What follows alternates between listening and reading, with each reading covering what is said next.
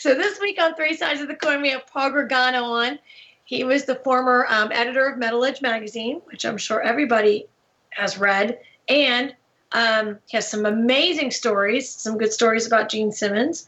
And so stay tuned. You're not going to want to miss this. This is Three Sides of the Coin, talking all things Kiss. I want to rock and roll all night. You're listening to Three Sides of the Coin. Everybody, welcome back to another episode of Three Sides of the Coin with 4 co-hosts today and a guest. We're filling it up today. You're able to fit me in. Can you believe that? Lisa said, "Can I join?" And we all said, "Of course you can." I had no hamster issues this week. No hummingbird, no hamsters.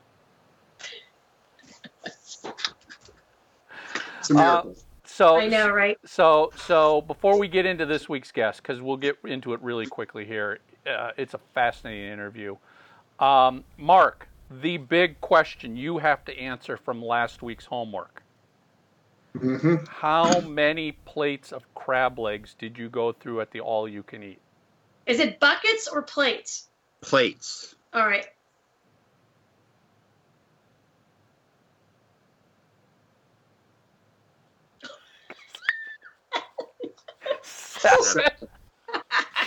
Was that the number? Tommy, I do believe you did guess it. 7. But with a caveat. A couple of those plates had multiple servings on them. But it was overall it was 7 plates though. Well, so how do you navigate through that? It is what it is. Tommy wins. Ding ding ding. Tommy wins. Yeah, and I probably should have. I probably shouldn't even have guessed because I've watched you enough to kind of know I can gauge it. Because I did the math. I'm like, okay, he shows up at this time. He's there for 2.5 hours. He drinks this much water. And he went in hungry. Again, when I got up, I got my flight. I didn't eat breakfast. I didn't eat lunch. I knew I was heading to my favorite seafood destination. On Clearwater Beach, and they have all-you-can-eat crab. And went from the airport, went home, changed, went straight to the beach, got there in plenty of time. Matter of fact, I got there about 5:30 because that's right when the show started. And I sent you guys. You sent us a picture of plate 1. Yes. And that immediately kicked us into the homework question. And coming out of the bucket though. What's that? The lobster coming out of the bucket. Oh, no, that was another night. That was another night. Yeah. Don't get confused. That was just, Yeah. So that's the whole thing. The first night was all I could eat crab. The next night was a thing called the bucket. Now, the bucket is exactly as they say. It's a metal pail with an incredibly large, full steamed lobster. Full. Claws, head, the whole fucking thing. Then under that is crab. And then under that are mussels, and then there's corn and potatoes, all in a bucket. Why? You probably agree with me on this, Mark. Why even put the corn and potatoes in there? You're not going to eat that. Yeah, that's what I was just going to say. I did not finish the potatoes. I did not. I was just, and also if you saw that picture if you saw the picture on Facebook, there was a 2-handed Bloody Mary. I saw that. Oh, it was incredible. With a huge full shrimp, not just the tail, a full fucking huge shrimp, bacon, olives, pickles. I mean, this fucking it is 2-handed for the Bloody Mary. Now, was it spicy or non-spicy? Very spicy because that's how I like it. Oh, let me tell you again. I was like a newborn. I was like. I was done, man. It was fucking awesome. Food coma. Mark, let me ask you: at the all-you-can-eat place, at what plate did the wait staff look at you and go, "Really, another one? Another one?" Oh no, they knew. They saw that this was no amateur hour. They knew as soon as I walked in. They were like, waving the flags, and I walked in, took my bow. Yeah. It was if you remember the movie The Great Outdoors with John Candy, it's Mark walking in for the old 96er. Yeah.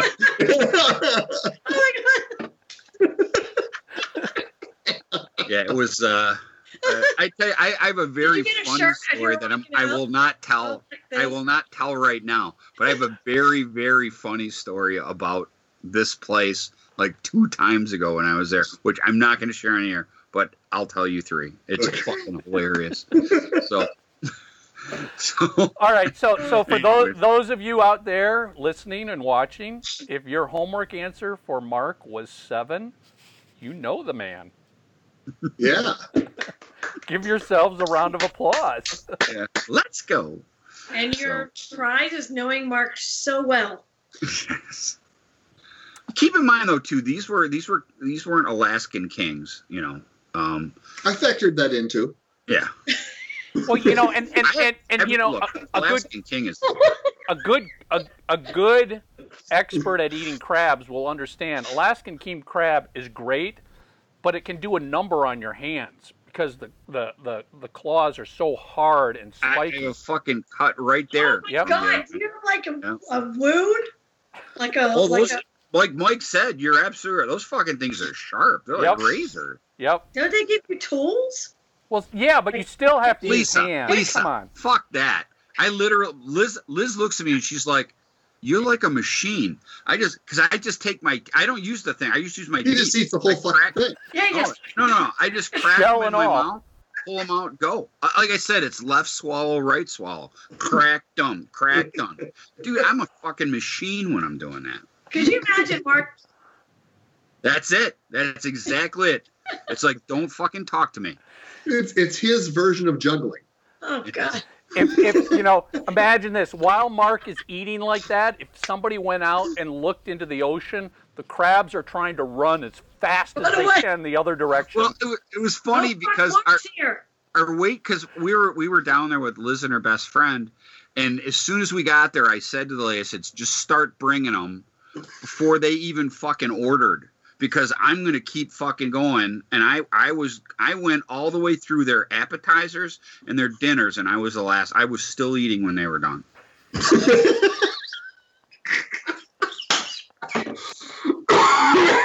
I've been there when he's done this before. Well, like I said, it was like she knew. That's what I mean. They knew. As soon as I fucking sat down, I looked at her. She's like, "You're getting the." I said, "Yep," and I said, "Start them now." And that guy was coming over with his fucking his tongs, just it's fucking sweet. Mark got his money's worth out of that meal. He did. The funniest thing. And put it this way: if you're a crab connoisseur too, that's not filling. I mean, those right. You can eat a lot of them. So the funniest thing though is whenever we go to dinner, and he tells them he wants water and he wants a pitcher of water. Yes, they always bring them a glass of water. He's like, "No, you don't understand." A pitcher of water. That is, people just you don't drink it out of the pitcher, do you? No. But okay, just making sure. I have, but I don't always. I have. It's not that I haven't. I'm just saying, Look, the digestion is great, man. You just get a big, huge fucking thing of water. You just pound the fucking water into crab legs, and you're good to go. And it's almost like they're back in the ocean again. In a way. It is. They feel at home. So here's first homework question based off of Mark. Have you learned anything about how to properly eat crab legs from Mark? Maybe there should be a tutorial. Yes. Oh, you need a YouTube video. Yes, we should do three sides of the coin. Eating crab with Mark. I'll see what I can do because Sunday's Father's Day. I'll see. Liz has already said we're going to probably do the seafood extravaganza. So videotape it. Just set a camera up on the other side of the table and just let it run.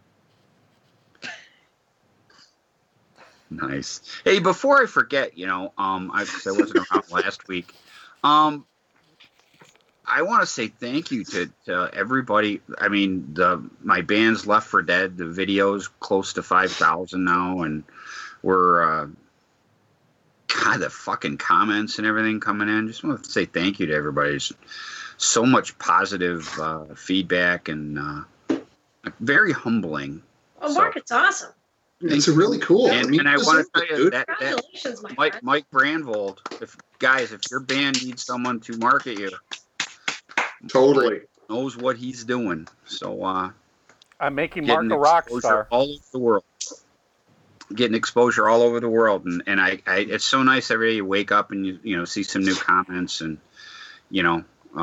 thank you. It's again, it's something that we love to do, and it's just fun that people are getting off on it, and it's just, again, I don't even know how to say it without just thank you. It's cool. So, Lisa, were you watching your cat lick herself? I know. I just happened to look over. I was like, what the hell is she doing? I'll hold my comment on that. Yeah.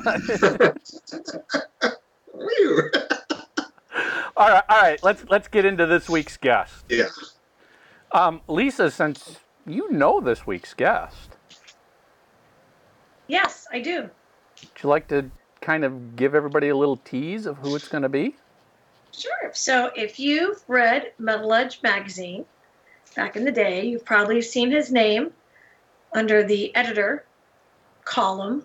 He did a lot of articles with Kiss and a lot of other bands. The editor of Metal Edge magazine, the former editor of Metal Edge magazine, Paul Gargano. And he owns the magazine now. He owns the magazine. One of the things he reveals to us, he bought the magazine. And a lot of cool things. There are so many incredible stories that Paul shares with us. Kid you not. The stories are amazing. Stories about Paul Stanley, Gene Simmons, Peter Criss. I mean, it's just story, it's great inside stuff that he shares.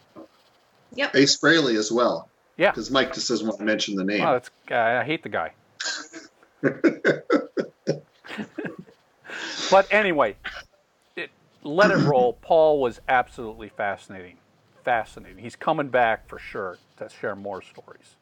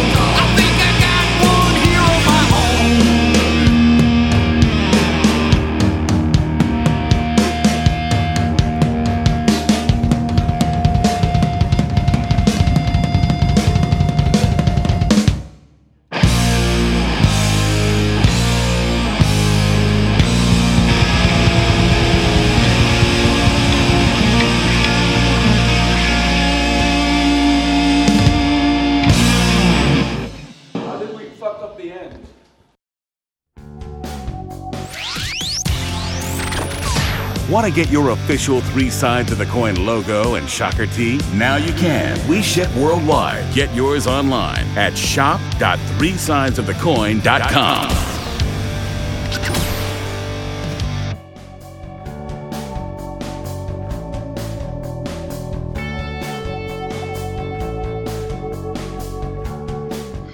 So this week on 3 Sides of the Coin, we are joined by Paul Gargano, who was the former editor of Metal Edge magazine. And I know everybody out there read that magazine cover to cover all the time, just like I did. So welcome, Paul. Thank you. So Paul, before we get into all of your KISS fandom and your history, let's just get a little background. How did you end up at Metal Edge? Because Jerry Miller was the original editor at Metal Edge. Right. Long story as short as I could make it. Let's see. This is back the AOL days. So we didn't have an internet yet, but we had America Online. And I was the rock critic for the Milwaukee Journal. And I did a front page cover story on Ozzy Osbourne, like a huge interview on the Sunday edition of the newspaper. And I was friends with a bunch of the guys that were in Metal Edge, and they used to always persuade me to come into the chat rooms when Jerry was doing chats and like just join them and make wisecracks and just be myself. And Jerry caught on after a few times that I was a writer, and the guys knew me.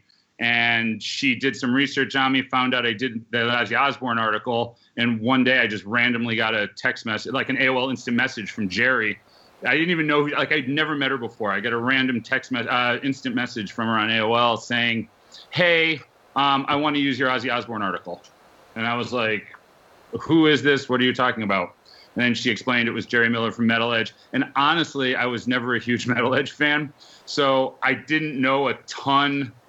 It wasn't like I could just like jump right in and go, yeah, I'm interested. I took a very guarded approach with it because I figured if she couldn't get an Ozzy interview, there was a reason why. I called the publicist, explained the situation to them. I got a call back from Sharon Osbourne's office saying, we won't talk to Jerry, but if we can talk to you and get in Metal Edge, by all means, we authorize whatever. So I called Jerry, and she goes, but leverage it. So I called Jerry, and I said, look, I'm willing, I'm able, I'd love to do it, but I don't want it to be a one-shot thing. Can I write for you? And I said, I've never really been a huge fan of the magazine, but I would love to write for you. And she actually, I think, liked my honesty. And one of the first assignments I ever did for her was the KISS reunion show at Tiger Stadium. So that was, and it was, we got really close really fast. I mean, she was a really dear friend of mine for a long time. So how did you end up as editor? When she parted ways with the magazine, there was a bunch of back and forth between her and the owner. The owner was a younger guy. Did you ever meet the owner? Is that Alan Tuller? Yes, it was Alan Tuller. That name sounds familiar. Yeah, you might have met him at one of those KISS events, at one of the Metal Edge events or something. But because I think there was a Metal Edge event in New York where I met you the first time, and I think Alan might have been there. But where was it? Oh, Alan and Jerry just started butting heads. I mean, it was just, honestly, it was Alan was closer to my age. He's a couple years older than me. And Jerry was set in her ways, as we all are, as I am now. And she just started butting heads with Alan. And there were sales dips. You know, it was a really hard time for magazines. I mean, now saying that was a hard time seems kind of right. Like compared to where we're at now. But he just kind of was over it. And I had relationships with a lot. Jerry wouldn't let me. Part of it was a little bit her undoing because she wouldn't let me deal with a lot of the guys she liked. So she was very protective of the Warrants and the LA Guns and the bands like that she raised the magazine on.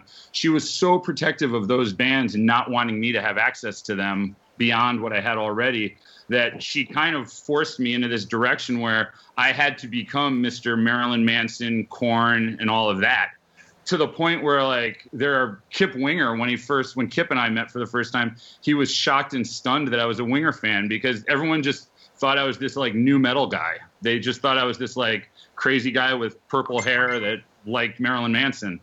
So it just got to a point where the direction the magazine was going in, she was butting heads a lot with Alan. And finally, Alan just called me in. He goes, here's the deal. I'm letting her go. So are you taking over, or do I have to find a new editor? And I said, no, of course I'll take over. So that was it. So do you think that she wanted, I'm sorry. So do you think that she wanted to keep it old school metal per se, or 80s metal, when things were evolving with Korn and Marilyn Manson and these other bands, and that was part of the problem? No, I think part of the problem, honestly, was, and I'm just on a full disclaimer because I'm sure it'll get to this. When she left, she called me and said, I'm leaving. I expect you to leave with me. And I said, absolutely not. And we have not talked since. I mean, she started a smear campaign on me of epic proportions, and it backfired because, I mean, she was trying, ironically, the biggest person she tried to smear me with was Sharon Osbourne. And that was how I got into Metal Edge. So, like, the whole thing was just, she's like, Paul hates women.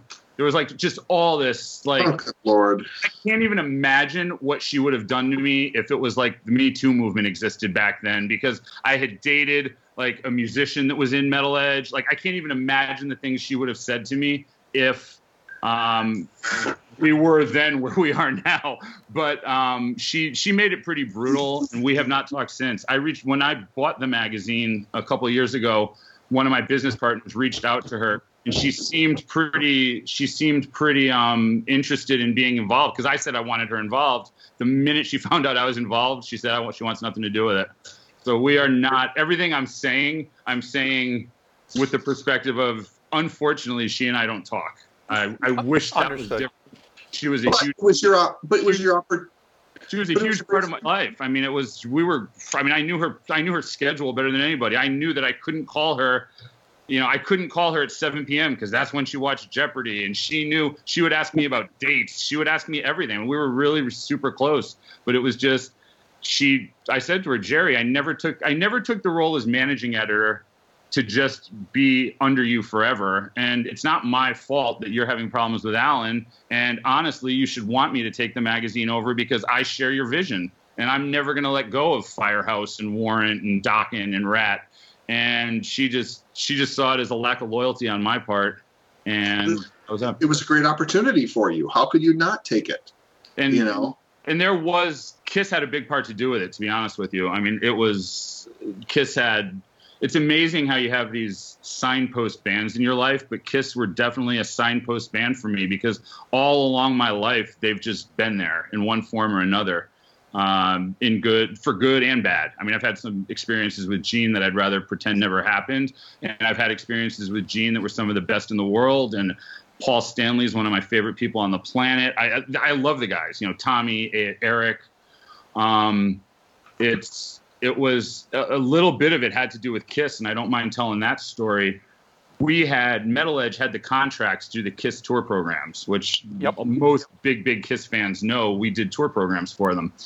And there was a tour. And again, Jerry was the executive editor. I was the managing editor. So the way things worked, and this is where there started to be a little bit of tension. She would send her articles to me. The minute her articles got from LA to New York, I was in charge. So she dictated ultimately what went in the magazine. If I told her I wanted to do something on Marilyn Manson, she would never say no. But ultimately, she made the final decision. But the second the articles got handed in, everything was on me. I did all the editing. I supervised layout and everything. We were doing one of the Kiss magazines, and there was a Peter Criss. You know how Jerry used to love talking to family members and everything. There was a caption for a Peter Criss photo, and it said something about Peter and his estranged daughter and how they don't talk anymore. And I called her up and I said, Jerry, this is bad. I think we got to cut this. Keeping in mind that several occasions that I can remember, artists have called me from LA and gone, hey, Jerry was at a show last night, took a picture of me with a girl. That wasn't my wife or girlfriend. Do me a favor. Make sure. I didn't want to tell her, don't take the picture. Make sure the picture never sees the light of day. And Jerry would send the picture in. I would just pull it out when I opened the FedEx. When the magazine comes out, she'd go, where was that picture? I go, oh, and just pretend it got lost. You know what I mean? I mean, that happened quite a bit. The Peter thing, she and I had a big back and forth on because I said, this just isn't cool. It's not relevant. We shouldn't do it. I was always more about the music and less about like the gossip. And I understand the gossip built the magazine, but it was, at this point we're in the early 2000s. I actually went to the owner and said, "Hey, Alan, I'm butting heads with Jerry right now. I want to make it very clear. If this comes back to bite us in the ass, this is not on me, because I cannot imagine Peter does not have a temperament where he's going to think this is cool." And Alan was like, "Duly noted." And he called Jerry and he goes, "Jerry, Paul just brought it." She goes, "It's my magazine. It's my decision." Alan looked at me and he goes, "Paul, you heard her. That was it." I said, "Fine. It's just, as long as it's not on me." And Gene, literally, the minute the program came out, Peter threatened to quit the band.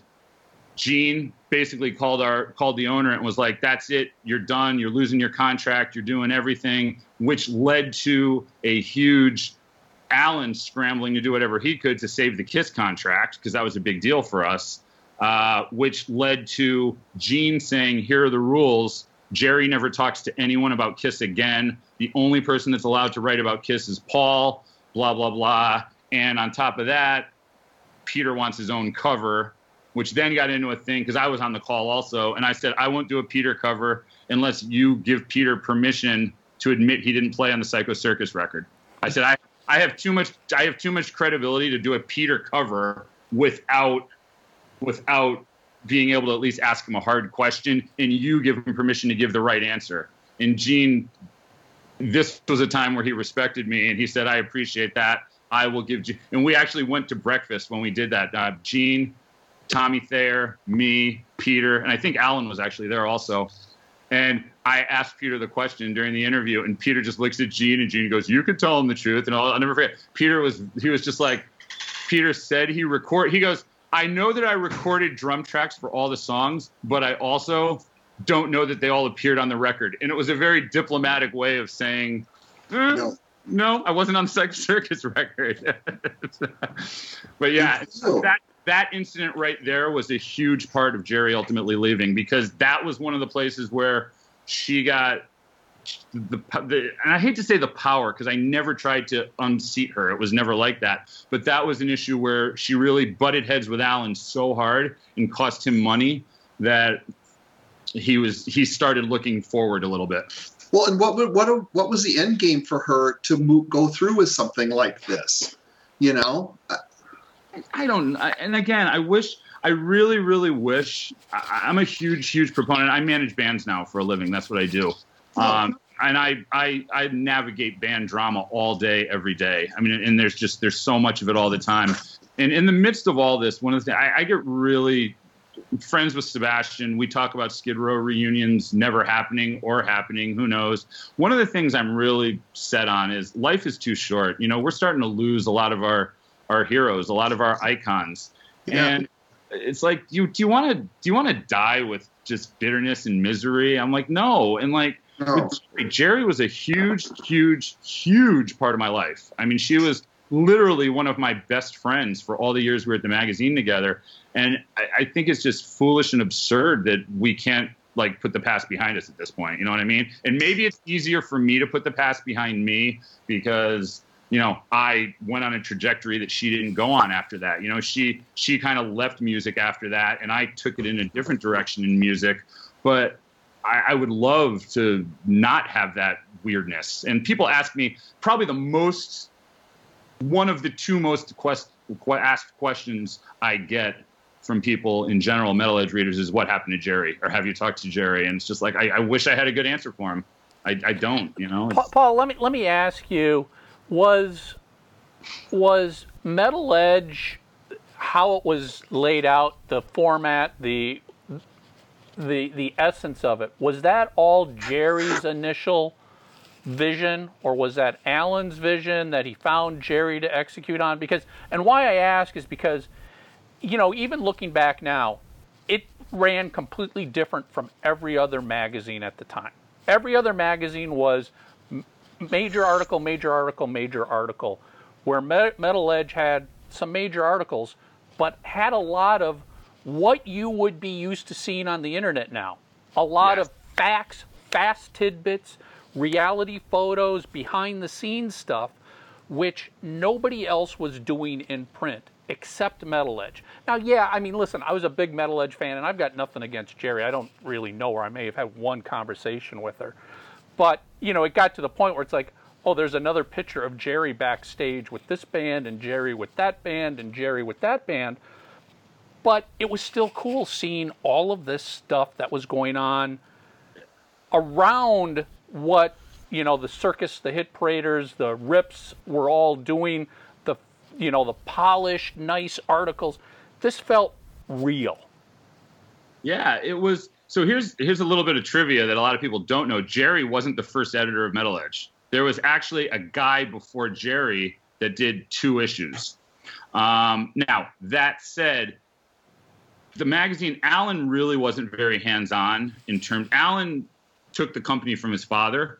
His father, when Jerry, and I say Jerry started Metal Edge because the guy that did the 2 issues before her, I don't even remember his name, and I own the magazine now. So it's like, for me, it's like the guy was in, he just didn't matter. You know what I mean? Jerry Miller is Metal Edge, period. And that's, you know, it's like, it's trying to like talk about the New York Yankees without mentioning Joe DiMaggio and Babe Ruth. You can't do it. I mean, Jerry was that important to the magazine. I think, and I wasn't there back then, what I can tell you is we had about 15 magazines at Sterling McFadden, which was our publishing company, and they were templated. So you had a Tiger Beat, you had a Black Beat, you had Metal Edge, you had Metal Maniacs, you had a bunch of soap opera magazines. We had all these magazines, and a bunch of them were kind of, I don't want to say cookie cuttered out, but the 2 artists that did Metal Edge also did Black Beat, also did Tiger Beat, also did another magazine. So everything started to look the same after a while. And that's not an insult to anybody. It's not a criticism. It's just how things work. This was before the day and age of everybody being able to get on a computer. I mean, my 6-year-old niece can probably lay out Metal Edge the way we did it back in the day right now, because kids are like that today. It was a lot of typesetting. Everything was, you needed to know what you were doing, and we didn't have the layout options that, you know, that everybody else had. And also, when you get in that, one of my big criticisms as I took over was that it looked too, like you said, Michael, it was just a little bit too tabloidy. I wanted it to be more of a legitimate magazine because I came from and I put legitimate in air quotes, but I came from a legitimate news background. I interviewed Bill Clinton. I was like, this to me, it's like, and God bless her, because I did not like having my picture taken with bands. But through this quarantine, I've been going through old photos. And thank God Jerry got me into the habit of making bands take their picture with me, because I got a lot of great memories for an Instagram page now that I didn't have. Like, it was, she had a very unique way of doing it. I think ultimately a lot of it came from her, because she really shaped the way, you know, she had a really unique image. I still talk to wives and girlfriends of band members who are like, oh, Jerry was such a great person and Jerry befriended me. And I get it. I mean, she had a unique perspective. You know, she was there, but she wasn't a groupie, which was also an important thing. She seems like she was just a big fan of that genre of music, of those bands, which was coming through, as opposed to just finding somebody who can be an editor and going, oh, by the way, now you're in charge of metal. And it's like, okay, I don't listen to metal, but it was authentic. It was her life. If you needed me, if something happened to the editor of Black Beat, who I was friends with, I can't remember his name right now. If something happened to the editor of Black Beat, if this was today and he got COVID and couldn't work for 3 weeks, I could take over Black Beat in a heartbeat. It didn't matter that I don't know about the music. It didn't matter that I didn't know about the culture, because I was a trained editor. So ultimately, if you've got the writers bringing stuff into me, I could write about it. And right now, I could write about anything. Give me 10 minutes, I'll write you a Drake article. I don't like Drake, but it's just, that's what I do. I'm a trained writer. Jerry wasn't. She was the fan, and she was a good writer, but she looked at things from that different perspective. And I appreciated that. It wasn't my style. It wasn't what I liked. I didn't feel comfortable with it. And, you know, Marilyn Manson didn't feel comfortable with it, and Korn didn't feel comfortable with it. But it worked for what she did. And I think that, again, that was part of like the tension as we moved forward, was just, Korn, they didn't even want to be a metal band. They didn't think it was cool to be metal because the metal stigma was metal edge. So like I had to like do freaking gymnastics and somersaults to get Korn to come into metal edge just because I had a relationship with them from before I was with the magazine. So it was like there was all this like, I hate to say backstage, but backstage for the magazine. We had all this backstage drama. And I think that was, when you ask about what Jerry's bigger picture play was, I think part of what happened was she just kind of felt that squeeze coming in, and we all make decisions in our life. And for example, when I got let go from Metal Edge, because I was fired, and I was fired on purpose because I knew that if I quit, I wouldn't be able to get benefits and everything. The new owner and I did not see eye to eye. I mean, I have nothing nice to say about him other than the fact that he finally gave in and fired me because he knew I wasn't going to quit. So I was able to take unemployment. But you get to a point where you start to stand on principle. And I got to a point where I disliked the new owner so much that I stood on principle. And I'm like, you know what? You're going to have to fire me. I wouldn't take his calls anymore. I had an assistant in New York. I said, if he wants to talk to me, he goes through you. I made it so difficult for him that he had to fire me. I think Jerry, in a lot of ways, did the exact same thing with Alan. She was just like, you know what? I'm not going to quit, but I'm going to get my golden parachute, and I'm going to get what's coming to me because I've invested in this magazine over the years. Does that make sense? Yeah, no, it makes complete sense. And again, I would love to be able to give you this is exactly what happened, but I don't know exactly what happened because she stopped talking to me the minute she quit the magazine. So that was it. It seems like she's one of those people who's got a book in her at some point in time. I would have to think she would have written it by now if she did, to be honest with you, because, man, she should have a book in her. I mean, I kept saying that I don't want to write one, and if this quarantine has taught me anything, it's that I have one. I know I have at least two in me right now. So I would think she's got one. She might. I kind of feel like she just distanced herself so far from it that she just might not even be interested at this point. I know she was never, unlike a lot of other writers and rock journalists, she was never starving. I mean, she came from a good, strong family background, and I don't think she ever had to worry about, okay, if I leave Metal Edge, am I going to have money? So that she might lose her incentive to need to write a book because she doesn't need that, $15,000 advance or something. I don't know. And again, that's just pure projection on my part. But I think she would have one. A lot of people also, you get to that, do I want to kiss and tell? And I don't mean that in a romantic way. I mean it in a way of, do you really want to be the person that tells all that dirt? Because, I mean, I've got a lot of dirt, and I'm in a different position. I'm easing back into the journalism thing a little bit, literally because of COVID, because I have time to do it. But I mean, I haven't been a journalist for 6 or 8 years at this point. And there's a lot, and I'll tell stories to people if we're having drinks at the Rainbow, but ultimately for me, I'm not going to tell people the dirt. I mean, I'm in the business, and as a manager, as somebody who manages bands and looks out for them every day and deals with other managers every day, some stuff just shouldn't be out there. And that's you keep secrets. That's part of your job. Yep. We have to keep secrets. I mean, we're gatekeepers to a certain extent, and the internet has made secrets harder to keep, but I think that just increases the responsibility of not being the person that says something stupid. Right. I mean, and I kind of feel like Jerry's got a lot of integrity in that regard, and I don't know that she would necessarily write a book where she does make things look bad. Right. But that's just my opinion. So who do you manage right now? I manage Drowning Pool. CJ. Yeah, CJ, yes. Yeah, he's been on. He has been on? Oh, that's awesome.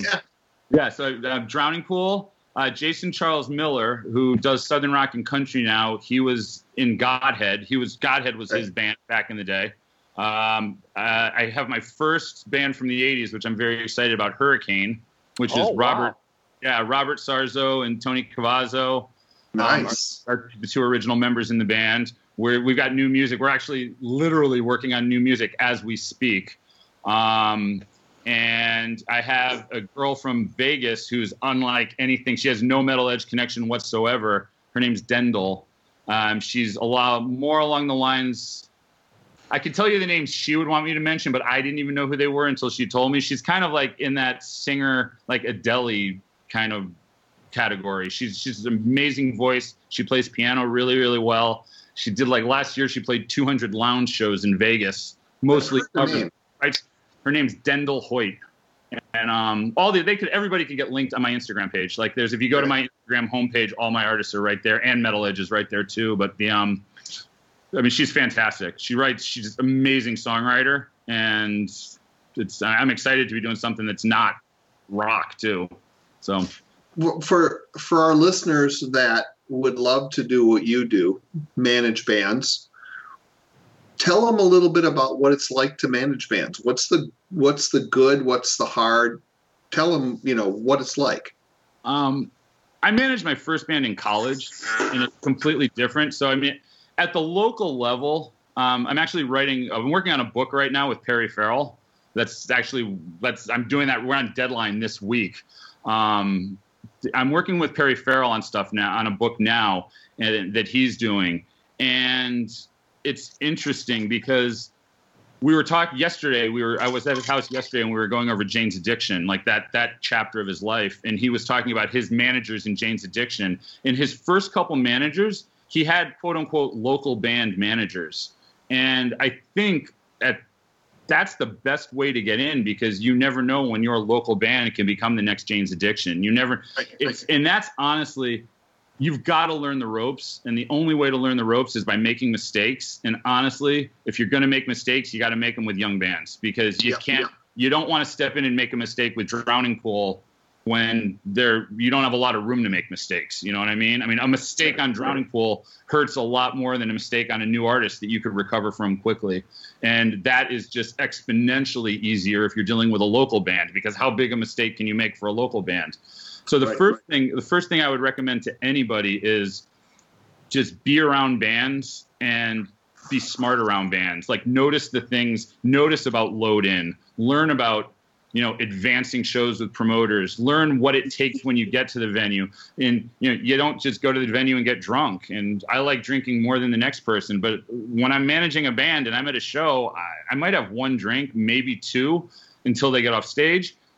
You've got to be ready for it to go wrong. And I think the first lessons you learn are at that local level. It's also where you first learn how to deal with the personalities, because being in a band is like being married to 4 different people, and that's assuming there's 4 people in the band. If you're Slipknot, you've got 9 wives, which makes it even a bigger nightmare.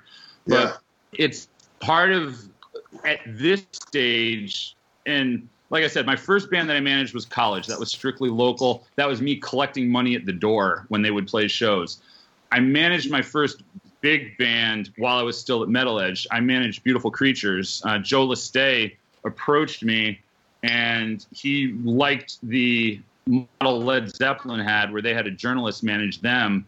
And he was like, this is something that I think would work. And he goes, and I go, Joe, I've never managed a band before. He goes, no, but you understand us. You're a fan of where we come from. You're a fan of where we're going. And, I made mistakes with Beautiful Creatures, but they weren't colossal mistakes. And honestly, for the mistakes I made with Beautiful Creatures, I also saved them from a lot of their own mistakes. And that's what management is. I also think at that level, I already knew infinitely more than most new managers, because I had started in radio. I had done journalism. I was the editor of Metal Edge. I did my stuff on VH1. At that point, I knew more about music than a lot of the managers out there, because I was talking to a dozen bands a week, learning all the minutia. And, that was a big difference between Jerry and I. I'm asking questions about how many trucks are there? How are the logistics worked out? I'm talking to the roadies and I'm talking to the tour managers. And that was what I was interested in. I did, when I was at the Milwaukee Journal, I did a whole thing on the Janet Jackson tour, because she had 13 trucks, and we wanted to know what's in the 13 trucks. And that's all part of the process for management. But I think at this point, once you're at the point where you're dealing with, bands like Drowning Pool and bands that are established, a lot of it is the psychology of holding a band together, because no matter who the band is, they have problems. You're the caretaker. Well, so then tell me this. let's say you have someone watching that's interested in doing what you do. Can you tell them from a local perspective, if you start to get around the bands and you find one that you believe in and you're like, gosh, I'd like to give this a shot and manage, what exactly does a manager at a local level do? What kind of stuff should you be willing to do to kind of help out?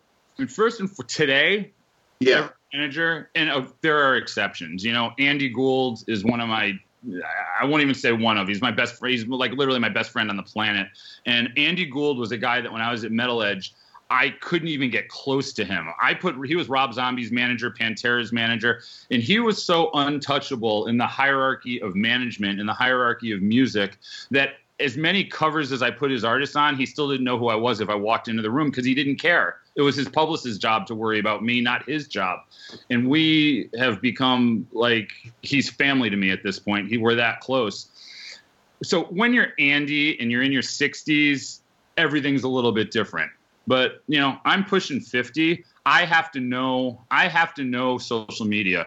The first thing I could tell anybody today is if you're going to manage a band, you need to know the ins and outs of Instagram, Facebook, Spotify, Apple Music. If you don't know the inner and outer workings of all those things, and part of the reason I had several eye surgeries about 5-6 years ago, and I pulled off of social media because I didn't want to share that publicly. I didn't want people to feel sorry for me. I pulled off social media, and it was one of the greatest things for me because that burden of that obligation of having to share was lifted, and I was just like, oh, and I'm spoiled because my wife is very good at keeping up with people, so it wasn't a situation where I was like, all of a sudden I fell out of contact with the entire universe, you know? Yeah. In the last months, I've like, you know what, I have to come back on again. And a huge part of it was Drowning Pool. You know, Drowning Pool, we just signed a very, very big record deal. It hasn't been yet, but yeah, and I'm like, you know what? I need to be able to ramp your stuff up because none of the guys really had a strong Instagram presence. So, you know, they have 2.2 million fans on Facebook, and we can play that, and we know what we're doing there. But I'm like, I got to learn this Instagram beast because no one in the band really cares about it that much. And that's not a bad thing. None of them are totally into it. It's my job. So I literally started with my personal Instagram account and just started obsessing over it. You know, how do you get people to start? How do you get new followers? How do hashtags work properly? What are the best times of day to post? Like all this stuff. Then I relaunched the Metal Edge. I launched a Metal Edge Instagram. I shouldn't even say relaunched. And I really started figuring it all out. And then I relaunched the Drowning Pool Instagram. Knowing social media is critical at this stage. If you can't do it, you can't manage because that is honestly 85% of promotion. Second to social media, you have to understand digital streaming. If you don't understand Apple Music and Spotify, watch videos and learn. Because if you don't understand, if you're going to sit here and say, oh, we need to make CDs work for certain reasons, but the entire business right now revolves around streaming. So if you don't understand streaming and you don't understand those models, you need to learn those models. Those are the most important things. Okay. So those are 1A and 1B.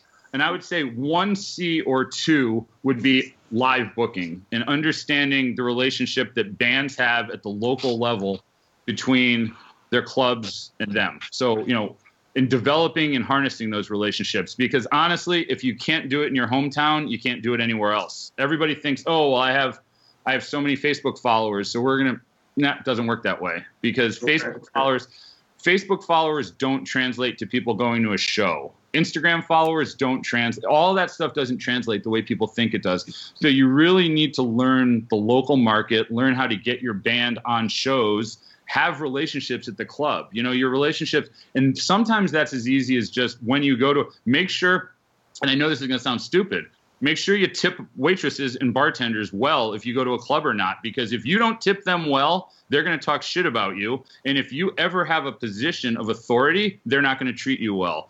Always be nice to security guards. Always be nice to door people. I mean, those are the people, before you even get in the venue, those are the people that can make your life miserable. And when I managing Drowning Pool, when they're playing the whiskey, I don't ever have to worry that they only have a 10 or 20 person guest list, because if I ask Mike from the whiskey, he's going to go, just whatever you need, don't worry about it.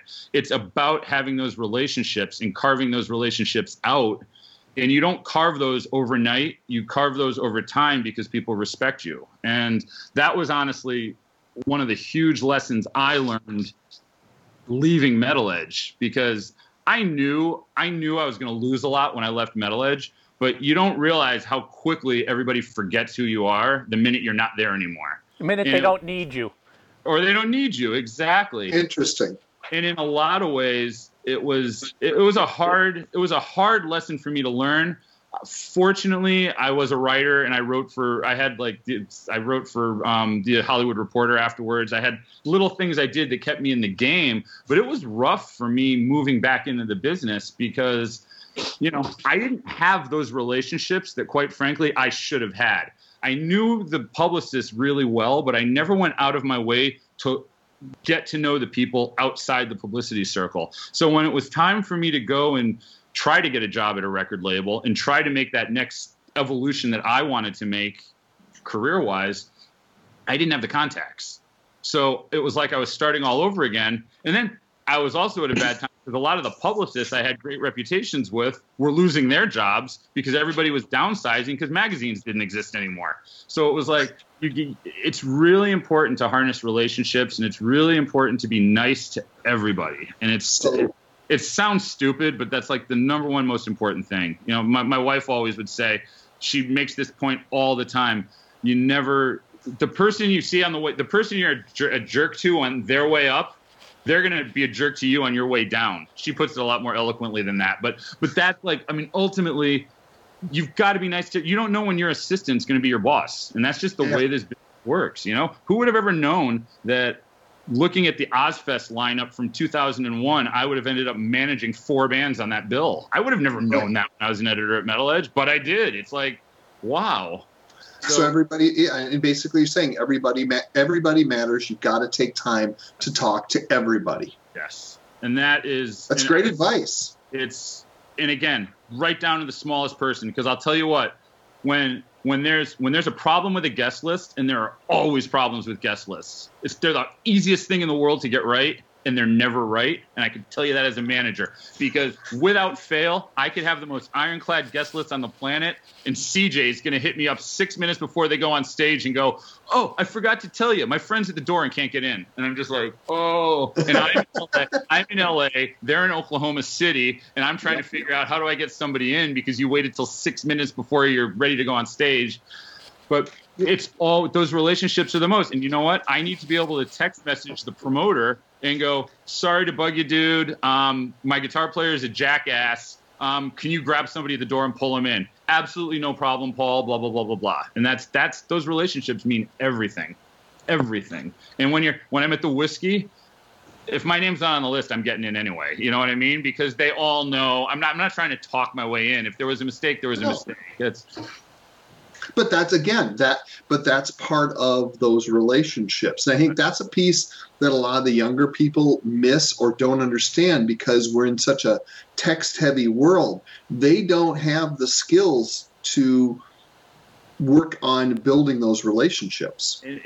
I actually have a problem with it. Like it's funny because I will talk to anybody, and I think because I appreciate kind of when I was the tail end of not the tail end of Metal Edge, but when I was doing Metal Edge in New York, that wasn't the tail end for me. When I was doing Metal Edge in New York and I was doing VH1, that was my quote unquote high profile because I was on TV all the time.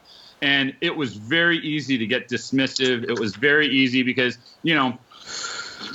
it's, you're walking through an arena, you're trying to get to, I'm trying to watch Queensryche and people keep walking up to me, "Oh, you're the guy from VH," and it's just like, oh.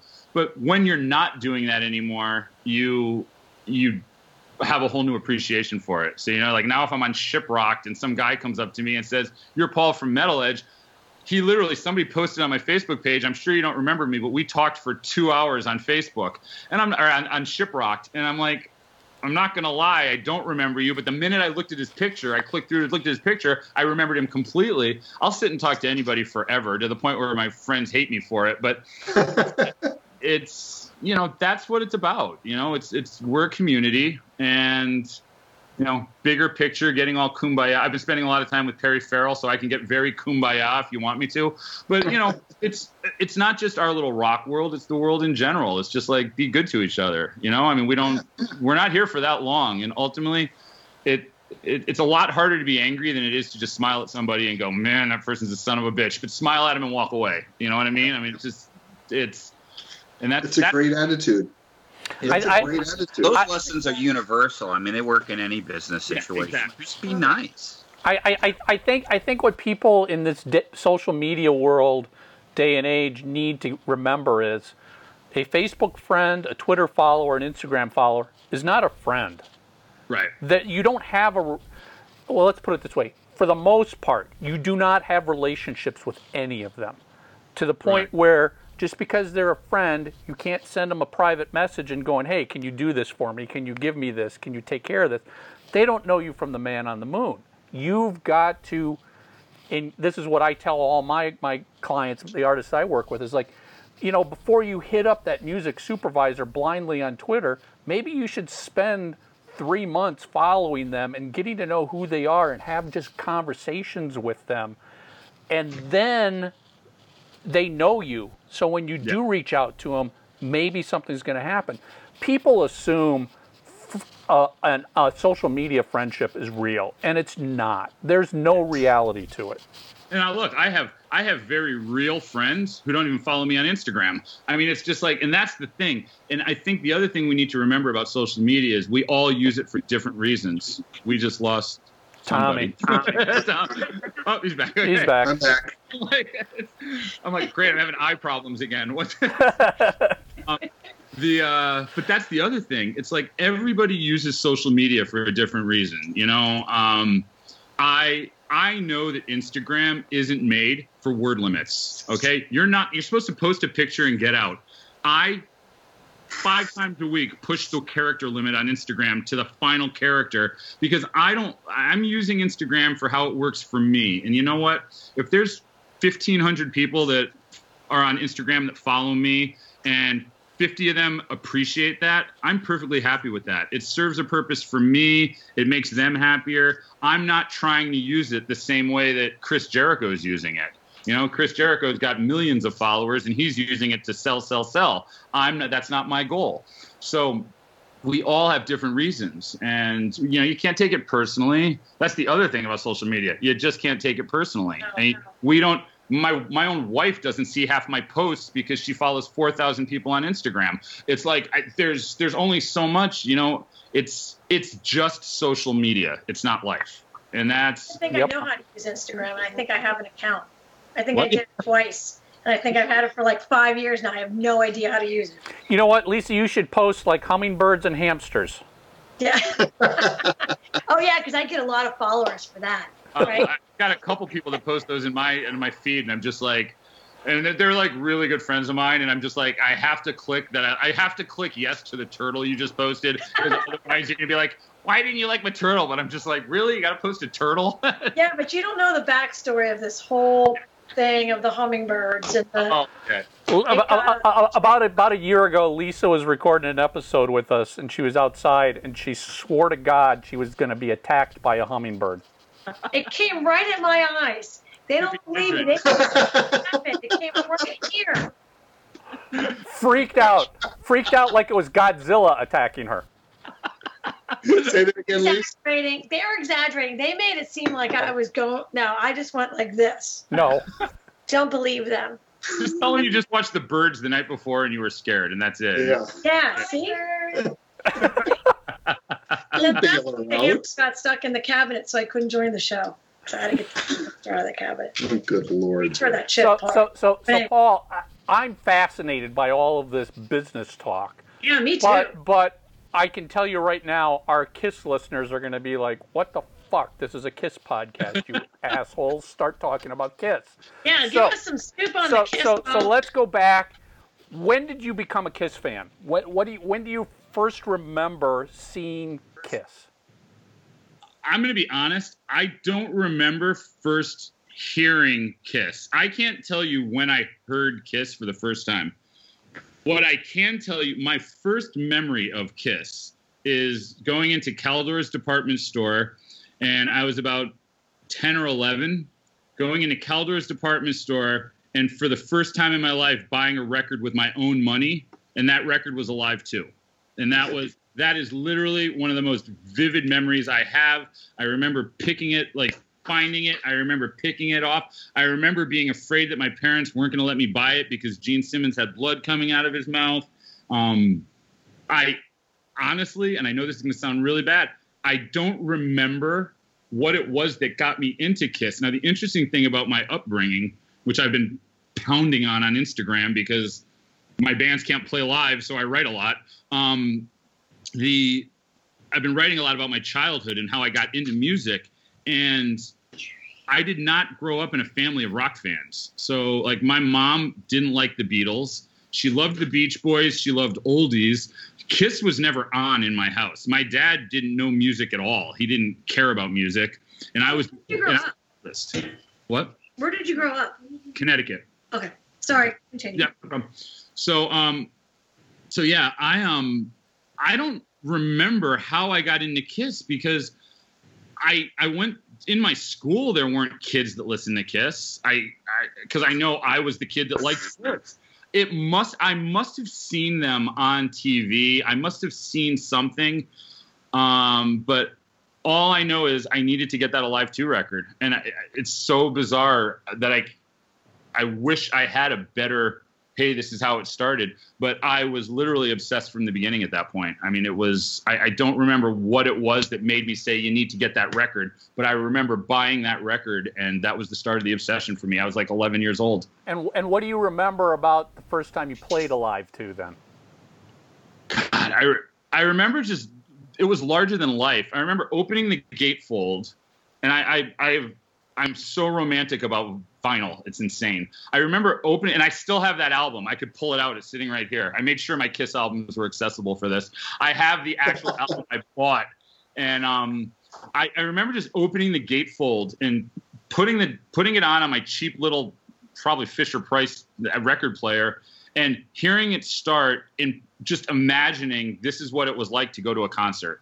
Like this, like looking at that gatefold opening with the firework, like that's what it went to go to a concert. And that was my fascination with music, started right there. It was larger than life. And I wasn't a huge rock guy. I loved Kiss.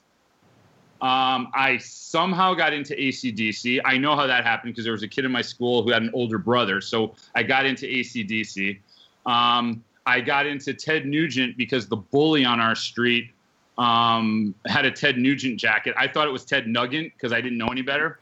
But that's how I got into Ted Nugent, because I was like, this kid keeps throwing rocks at me and my friends when we ride our bikes. What's Ted Nugent? And you had to, back then we had to like research. You didn't just like go online and type Ted Nugent. Oh, cat scratch fever. Oh, he's a Republican. Oh, I hate him because I don't like his political beliefs. Back then you were just like, what is this? You know what I mean? It was just like, what's Ted Nugent? So you had to like actually go out of your way, and you had to go to record stores and look, and you had to, my parents would go to the department store and I would just sit and look through records because I was fascinated by Ted Nugent. Free For All, I bought the Free For All record. I didn't even know what Ted Nugent sounded like, but I bought that record because I had to know, because he looked like this Tarzan wild man. And to this day, his politics don't bother me in the least bit, and he's one of my favorite people on the planet. I love him. We recently had him on the show here, and it was he gave us a 90-minute nonstop interview. Fascinating. Just we sat back and just let him spew his rock and roll musical history. Yeah, the guy, he's fat. I've been blessed. I have so many great stories, but I was at his house in Michigan, where he has a Gibson-shaped pool. The first time I ever saw Kiss, Ted Nugent opened for him.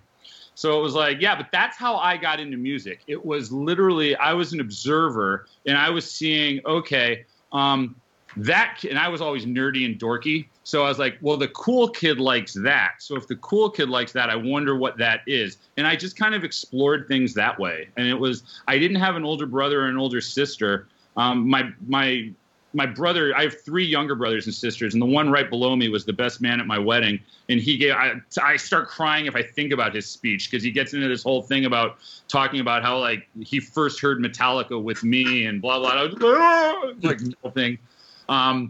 But I didn't have somebody that taught me all that. You know, what I did have was a mother who loved music. She performed, she was in theater, she loved the oldies. So I grew up with an appreciation for Motown. I grew up now it's interesting because this connects back to Kiss. I was interviewing Paul Stanley at one point somewhere, and I made the comment that, and I said to him, basically, you guys are, I said, dumbing it down, you're a Beach Boys and Beatles cover band with makeup. And he was like, you're the first person that ever really called me out on that, but you're absolutely right. And I knew that because I grew up in a house with the Beach Boys. It was just like, literally, when you listen to those early makeup albums, you could tell what Kiss were listening to. And I just kind of evolved into it. And Kiss was just, like I said earlier, they're just one of those signpost bands that at every point in my life, they were there for some reason. The first time I ever went backstage at a show, it was a Kiss show. I was doing radio at the time, and the radio marketing person at the radio marketing person at Mercury got me in because I did the metal radio show at Marquette University.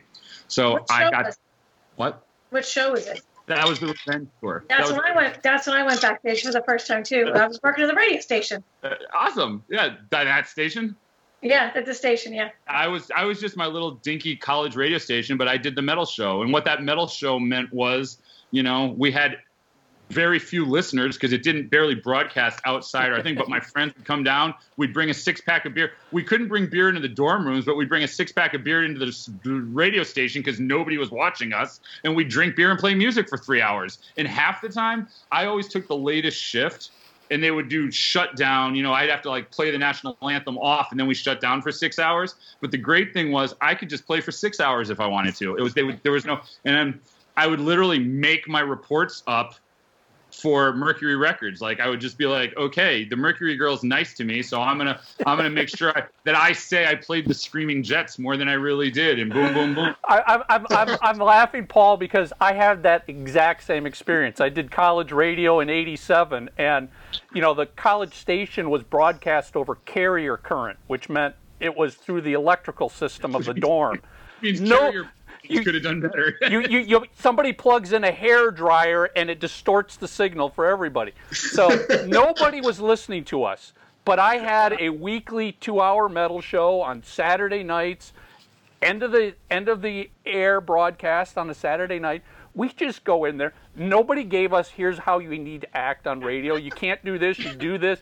We just went in there and started playing whatever the shit we wanted. We talked about whatever. I remember we did an actual show once where we played Kiss Alive 2 entirety and acted like it was a real concert that we were at.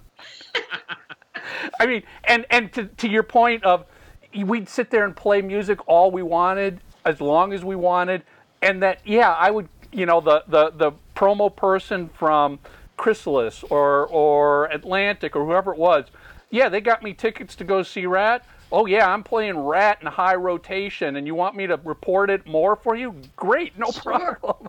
Exactly. It was like, and Cheryl Valentine, she was the college radio rep at that point. And Cheryl, she sent me Ugly Kid. I remember it like it was yesterday. Ugly Kid Joe, Screaming Jets, Mind Bomb, Kiss, Def Leppard. All this stuff was Mercury Records. And that was where, I got my journalism chops in there too, because of radio, I met a lot of these guys. So I had the contacts when I got into writing, which also helped me. It kind of, because I actually didn't start, I stumbled into I stumbled into rock writing. That wasn't my intention to do that. So, but yeah, it was. But that was, I forgot what, I usually am good at reconnecting with where we started. We were talking about, you went backstage, it was the Revenge concert. Yeah, Revenge, yep. And so what was it like meeting Kiss? Was that the first time you'd ever met them? Yeah, oh yeah, that was and Paul didn't come back, which broke my heart. Like, Paul didn't come back. Eric, It was Eric, Bruce, and Gene. Bruce went backstage. For mine, it was just Gene and Eric. Yeah, no, it was Bruce. It was Bruce. Bruce was there. And I know this because I wrote a term paper in college about, it was called From Hard Rocks to Heavy Metals, and it was about music. And I actually brought the term paper to have them sign. And over the course of time, I had like Ozzy signed it. So I've got this term paper signed by Ozzy, Gene Simmons, all these different people. That's great. Yeah, so it's and I was all proud of myself because I didn't want to ask Eric to sign a record he didn't play on, and I brought the Badlands record because I wanted certain stuff. It was like I planned this thing out in my head, and I didn't know the routine of getting pulled backstage. Completely prepared. I was prepared. I was like, I got this. I got this. Yeah. So. And then it goes nothing like that. And it goes nothing like that. No. And I didn't realize I was going to have to miss half a Great White to go see. I'm like, wait, I got to miss Great White to meet Kiss? Okay, I'll do it. But man, that sucks. I kind of wanted to see Great White, you know? But yeah, that was it. I just literally put that up on Instagram a couple weeks ago. So there's a picture. It's a picture of my friend Dan and me, who were literally, there were 3 long hairs at Marquette University, 14,000 students. 3 of us had long hair. And I think all 3 of us had longer hair than the girl with the longest hair at the school. It was a very preppy, conservative school. And it's Dan and I with Gene Simmons. That was like, but yeah. So what do you remember, like, you know, when you first met him? Was it like, oh my God, that's the demon? That's the guy with the blood? I'll be honest with you. It was less intimidating meeting him without makeup on than it was ever seeing him with makeup on. And by that point, by the time I was friends with him, like if I saw Gene, he would, you know, I'm not going to say we're friends like we hang out, but he knows who I am. You know what I mean? I've got phone calls from Gene before, back when I was at Metal Edge. It got to Wait a second, Paul. I have to ask you a quick question. When he would call you up, what would he say when you answered the phone? Mr. Gargano. Would he say, "This is Gene Simmons of Kiss"? I was going to say, did he say of Kiss? Mr. Gargano, Kiss. Nice. Sorry. Yeah, please go on. And I can. Yeah, Craig Gass does a lot better than I can, but like, because there's another Gene Simmons that sounds like that, right? Oh, I know. Right. But yeah, so it's like, even when I got to know Gene, it was still, there's something really fucking intimidating about the demon in the makeup, with the cape, with the whole thing. And I've done photo shoots with the band. I've done more photo shoots than I can count on one hand with the band. And it was still, there was always that sense of intimidation when Gene's got that makeup on. And I get it. He turns into a different person. I mean, he literally, more so than all the other guys, Gene becomes a character at that point. Because I don't really think, I'm not one of the people that buys into the fact that Gene puts on a front. I think Gene is actually might be the most genuine one in the band, because he is who he is. I mean, period, end of story. I don't want to say he's the most genuine in the band, because that's not fair, because the other guys are very genuine. However, a lot of especially big fans want to believe that Gene isn't the way people say he is, but he really is. I mean, he doesn't have a filter. He has no filter. Yeah, he just says what he wants to say. Yeah, and he's very smart. He's smarter than anybody gives him credit for being. Great memory. Well, look, we would, and again, I don't have. You don't drink, you have a great memory. Yeah. It's if you know, once you get to the point you have 3 or 4 drinks at night, you're forgetting people's names. You know what I mean? When you meet them, it's just kind of like, Gene. He remembers what he needs to remember. You know, and I have, as much as he has made my life miserable at times, and as much as I hated him so much at one point, and hate's a strong word, but it fits. I hated him so much at one point that I actually could not listen to Kiss anymore, and just literally just was like, fuck Kiss, I'm done. That's it. You know what? Now you have to tell the story. Well, I was going to say, so can you tell us why? You have to tell the story. Yeah, you can't go there. It was and one good story. He did. Gene did a solo record called Asshole. Yep. Yeah. Which I'm sure we all remember. And this was when I was getting along really well with Gene. Like, I mean, literally, Gene took me backstage at a Boston show. I just found a picture from the show the other day. Gene took me backstage at a show in Boston. And after the show, he's walking me through his line of women going, Mr. Gargano, take your pick. I can't possibly have all of them. Take your pick, anyone you want. And I'm going, Gene, I got a girlfriend. It's okay. No. But she doesn't have to find out, Mr. Gargano. Blah, blah. Ladies, this is the editor of Metal Edge magazine. Blah, blah, blah, blah. And it's just I sat at a blackjack table and watched Gene double down on 18. He didn't even hit. He doubled down on 18 and fucking hit. Like, screwed up everything at the table. He ruined, but he won. And it's like, I've sat and played blackjack with him. I've had such good times. But this one time in particular, coming out of all that, the Asshole record was coming out. He was doing a CD release party at the Key Club, which now it's a urban club, a hip hop club. I don't know what we're allowed to say now or not say, but I think it's called One Oak is what it's called now. He called me. This is one of the times he called me, and he's like, he made it, and I kind of messed with him a little bit because he made it sound like he was doing me a favor. And he goes, as you've heard, I've got this, because everything's epic with Gene. As you've heard, I've got this album coming out, and I'm going to be doing a party, blah, blah, blah, blah, blah. And I know, I could admit that you're more in touch with the kids, like, meaning like the Manson Corns and the Static X's and all that. You're more in touch with that than I am. I don't need your help getting the Janie Lanes and the Bruce Kulicks to show up. I need your help with some of the others. So he's like, I have a proposition for you. He's like, if I will give you an unlimited guest list to my party, my one request is that for every guy you invite 2 girls. He goes, I want some of girls that are your age there. I want blah, blah, blah, blah, blah. And I'm like, no problem. So I said to Gene, you need me to do you a favor. And I'm fucking with him. Gene, you need me to do you a favor. Oh, no, I'm doing you a favor, Mr. Gargano. No, Gene, you need me to fill your room. You need David Draymond to come, and you need me to call him for you. Well, no, I'm doing David Draymond a favor. And he was laughing. I mean, it was like a big joke. So I'm like, absolutely no problem. I put this list together. And it was, my dog's about to start barking, so just brace yourself. Because I think the mailman.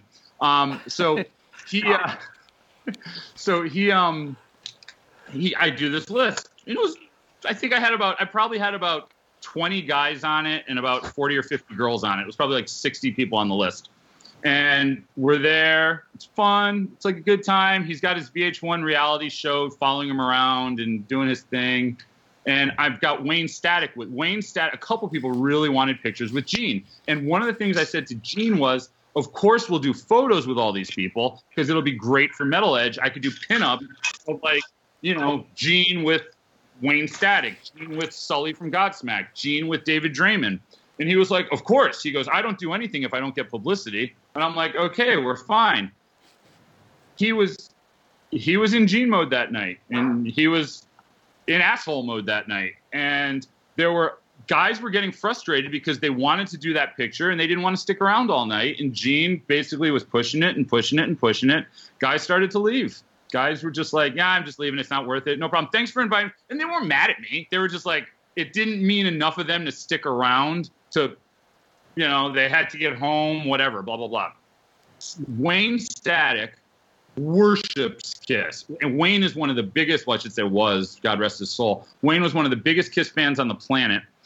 And like I ran posters in the magazine of Static X in Kiss makeup, Kiss makeup with Star Trek shirts on. Like they huge fan. And he needed to meet Gene, And I said, Wayne, and I was very close with Wayne. And I was like, of course you'll meet Gene, don't worry.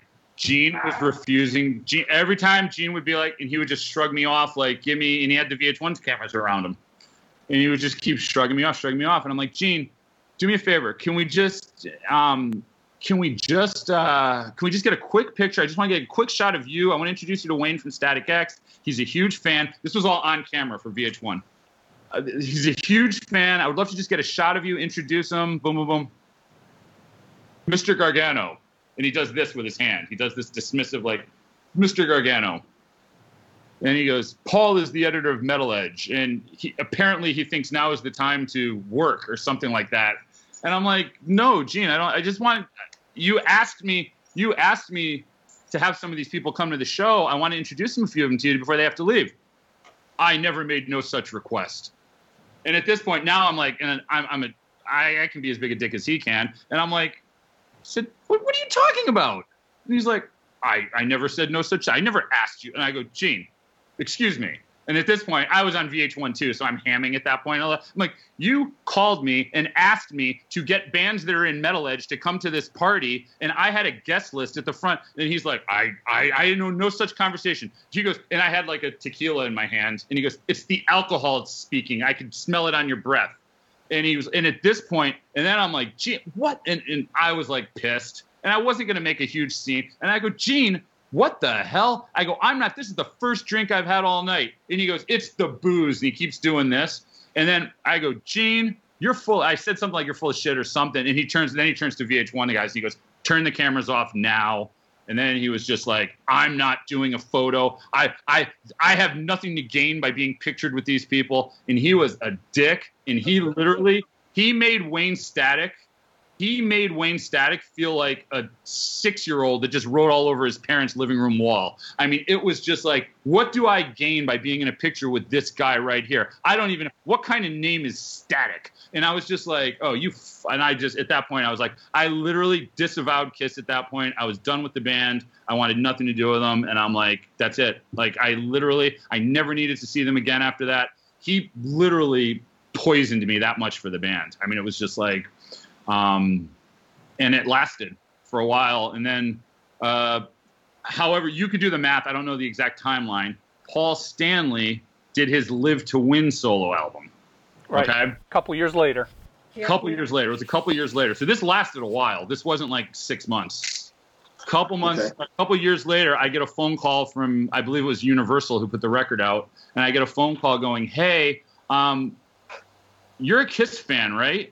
And I'm like, well, it's kind of a loaded question. I'm like, I was a Kiss fan. And they go, what do you mean? I'm like, Gene can rot in hell, but other than that, I'm like, I like the rest of the guys. It was like, I have relationships with all these publicists, and they're like, well, here's the deal.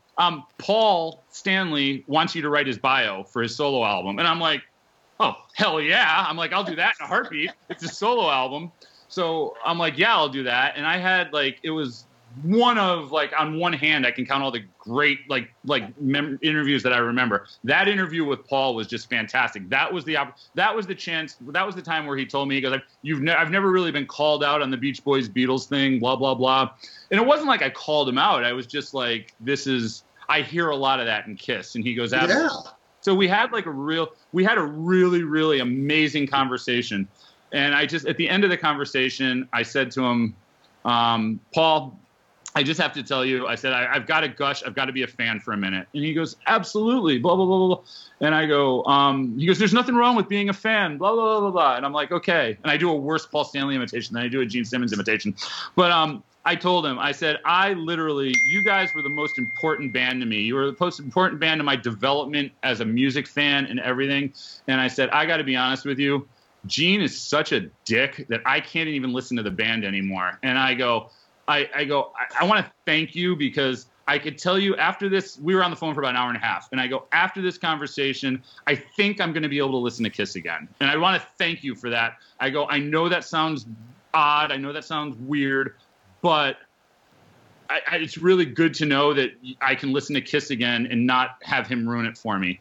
And he goes, Paul, thank you so much for saying that. And he goes, I just have one thing to say. And I go, what? And he goes, the world's got enough assholes. I don't need to be another one. And I was like, oh, that's amazing. Oh, it was the world's got enough assholes. I don't need to be another one. But I was like, oh. Well, that's funny. But I was like, and I'm over the whole, and it's interesting now, because now, again, I manage now. And I have a completely different perspective on Kiss, on even Gene, than I had before. You know what I mean? It's just, depending what you do, it shapes the way you look at things. And, I would, if I saw Gene now, I would have nothing but nice things to say to him. And if we talked for 30 seconds, eventually I'd be like, man, you were a dick to me. That's CD release. Paul, how did you resolve things with Gene? How did I that? never had to. I never really had to resolve things with Gene. That was. I don't think I had to. When did Asshole come out?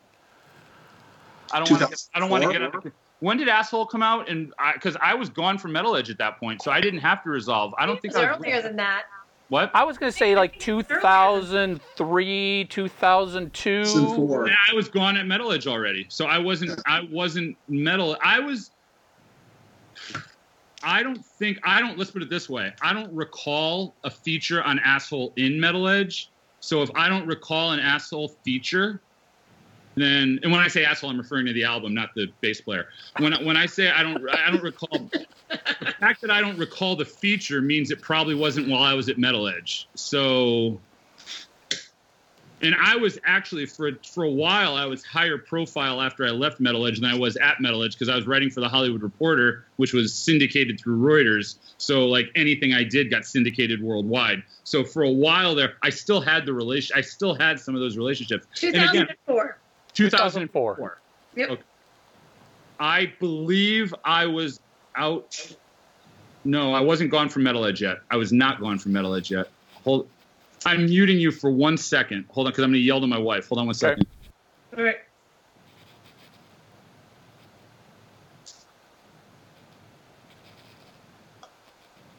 All right. She's great with dates. I'm not. I left Metal Edge August 2005. Okay. So never really had to resolve that issue with Gene because it never came into play. It just wasn't. It wasn't a factor. But as just on a personal level, Kiss might have still been covered in Metal Edge in that time. I just let other people do it because I had no interest. So, but even on a personal level, nothing ever happened to resolve that. I mean, you're fine with Gene now, other than you know that this happened. I had to have seen him since then. I mean, I can't imagine I haven't seen him in that long. No, here's the thing. Like I said earlier about Jerry, life's too short to harbor grudges. Sure. I mean, really. Yeah. I have no ill will. And again, that's Gene being Gene. You know what I mean? At some point, if I'm going to let that bother me, then what does that say about me? You know what I mean? That's Gene being Gene. I would like to think that at this stage, Gene would at least respect the fact that I go back at him and I'm not a pushover. Doc has told me before, like I did a photo shoot with Kiss and Gene was intentionally, mind you, blocking Peter's face with his cape. And I'm like, Gene, can you lower your hand, please? And he's like, no, he wouldn't lower his hand. And Peter was he was blocking Peter because it was the cape. And I'm like, Gene, you're blocking Peter. And Peter's like, Gene, move your fucking cape. And Gene, at that point, Gene's becoming like an obstinate child. You know, I'm not going to. And I'm like, and Gene, he's like, Mr. Gargano, just take the pictures. And I'm like, I can't take a picture if you're blocking your drummer. You're not Rush. You're not a three-piece. Mr. Gargano, I don't tell you how to take photos. You don't tell me how to take. I don't tell you how to write articles. Don't you tell me how to take photos. And I'm just like, oh, Jesus Christ, here we go. And it's like, I'm like, are we really we're going to have one of these right now? And it was really funny. And I go, Gene, I can't do my job if you don't move your arm. And he goes, Mr. Gargano, I've been taking pictures since you were sucking at your mother's tit. And I go, Gene, I've been taking pictures since you were teaching kindergarten and didn't even know what Kiss was yet. And literally, and he just kind of like flares up a little bit. And then Doc just steps in at that point. And Doc goes, Gene, put your fucking arm down. And Gene grudgingly put his arm down. Doc even said, he's like, you don't hear a lot of people don't go back at Gene. They just don't do it. And I can be a dick. I'll go back at you. I don't care. You know, it's just, and I think he respects it. And I think I was just going to say, I think when you go back at him or like mess with him, he laughs and he kind of respects you because and I think put him on a pedestal, you know? Yeah. And he wants you to always know that he's Gene Simmons from Kiss. And he wants you to always know that, look, I'm bigger than you. I'm the demon. But at the end of the day, I think he respects it a little bit. I might have seen him once since then, but I don't recall. I've seen Paul a couple times. I haven't seen the last Kiss tour. no disrespect to the guys in the band. I love Tommy and I love Eric. I have absolutely no problem with the fact that they're touring without Ace and Peter. Again, I manage bands for a living, and there comes a certain point where you have to go, you know what? The bands are we don't need you. I mean, and ultimately with Kiss, here's the deal, and I tell this to people all the time. That's not really Kiss. Yeah, it is real Kiss. To be honest with you, it's real Kiss. Here's the deal. And I'll lay it down to people, like, if someone brings it up to me at the Rainbow, I'm like, look, hypothetically, and I'm making up numbers here. I'm not saying they're accurate. Let's say Kiss could make $300,000 to play a show without Ace and Peter, or they could make $400,000 to play a show with Ace and Peter. And I'm making these numbers up, but I just want people need to understand the amount of money you've got to pay them. You're probably not making that much more money anyway by having them in the band. And ultimately, the headaches that they give you aren't worth it. And you know what? I'd rather see Kiss play for the next decade with Eric and Tommy than not have Kiss at all, because Ace and Peter are impossible to deal with. And that's You've been saying this forever. You've been saying this. Oh, yep. I don't. And again, some people get it, some people don't. But Jason Miller from Godhead, the reason Jason's a solo artist right now is because there were members of his band that had chemical problems that made it not worth him being in a band anymore. And I said, dude, just go solo. Like, do we really need to worry about a band member getting arrested and for having pills in his car? Like, it's not worth. And no matter, it doesn't matter if you're big or small, you're always dealing with that. Drowning Pool, unfortunately they're known for having had 4 singers, but the reality is, what do you do? First of all, the first singer dying wasn't their fault. Right? That was a complete fluke of nature, literally a fluke of nature. The second singer was horrible. All right. He wasn't horrible when he started, but he got lazy. He got sloppy. And I remember seeing him and telling the guys, you got to get rid of this guy or you're going to ruin your band. Like, there comes a point where it's not worth, your ego starts to override business. And you know what? This is still a business. Right. And as far as Kiss goes, I guarantee you they're making enough money without Ace and Peter to not need the headache of Ace and Peter. That's my personal opinion. Well, they already tried it once. And the shows are already on sale. You can't renegotiate by having Ace and Peter show up and play for shows that they've already been paid what they're getting paid. So if you're going to do Ace and Peter, you announce it up front so you can get more money from the promoters. You don't wait and then surprise people with Ace and Peter because you're leaving money on the table. That's just bad business. So it's like, ultimately, I have no issues with it. And I think it makes total sense from a business perspective. I love Ace. I love Peter. I just think, obviously, there's a lot of headaches. There's a lot of baggage there. And you know what? They kind of made their bed and they got to lie in it now. And if Ace can't get paid enough money, if he's going to insist he's worth more, they'll do it with Tommy.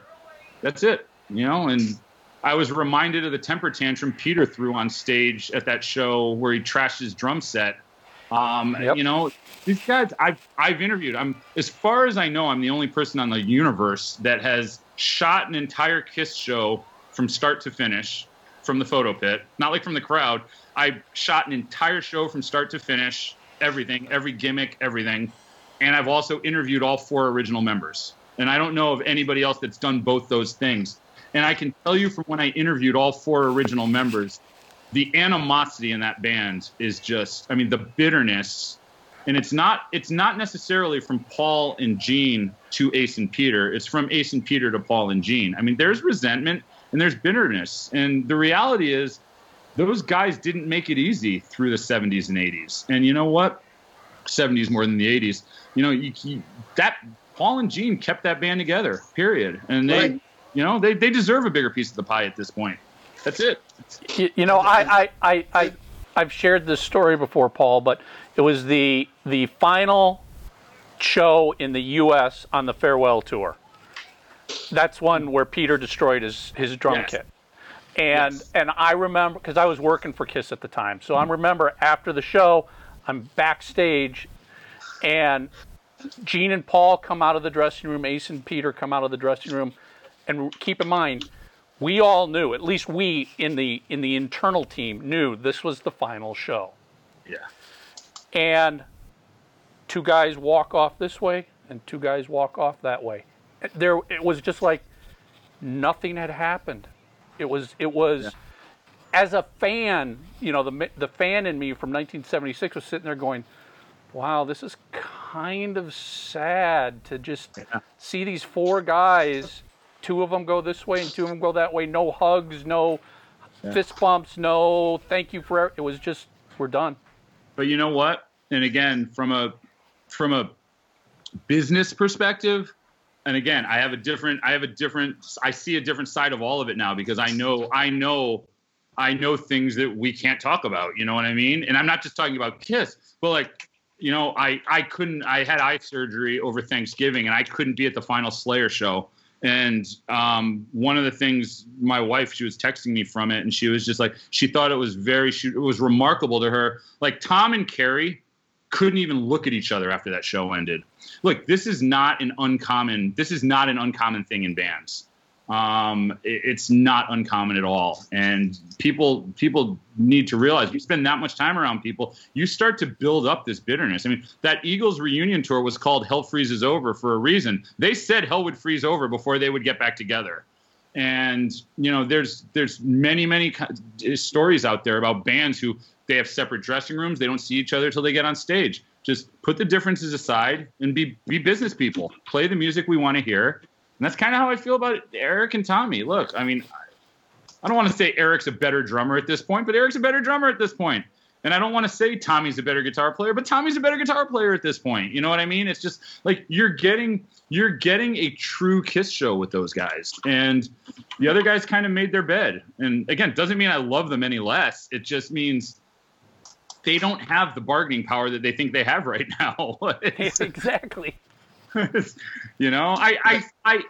as a fan,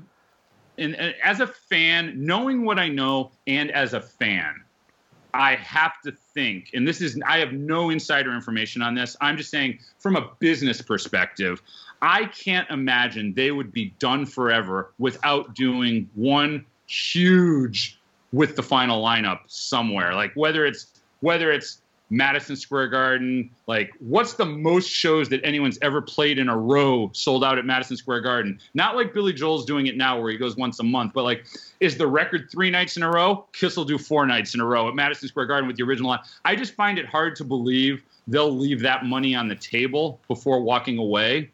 And I'd like to think it will happen at some point. I don't think it needs to be a whole tour. Or maybe they do Vegas, maybe you do Vegas.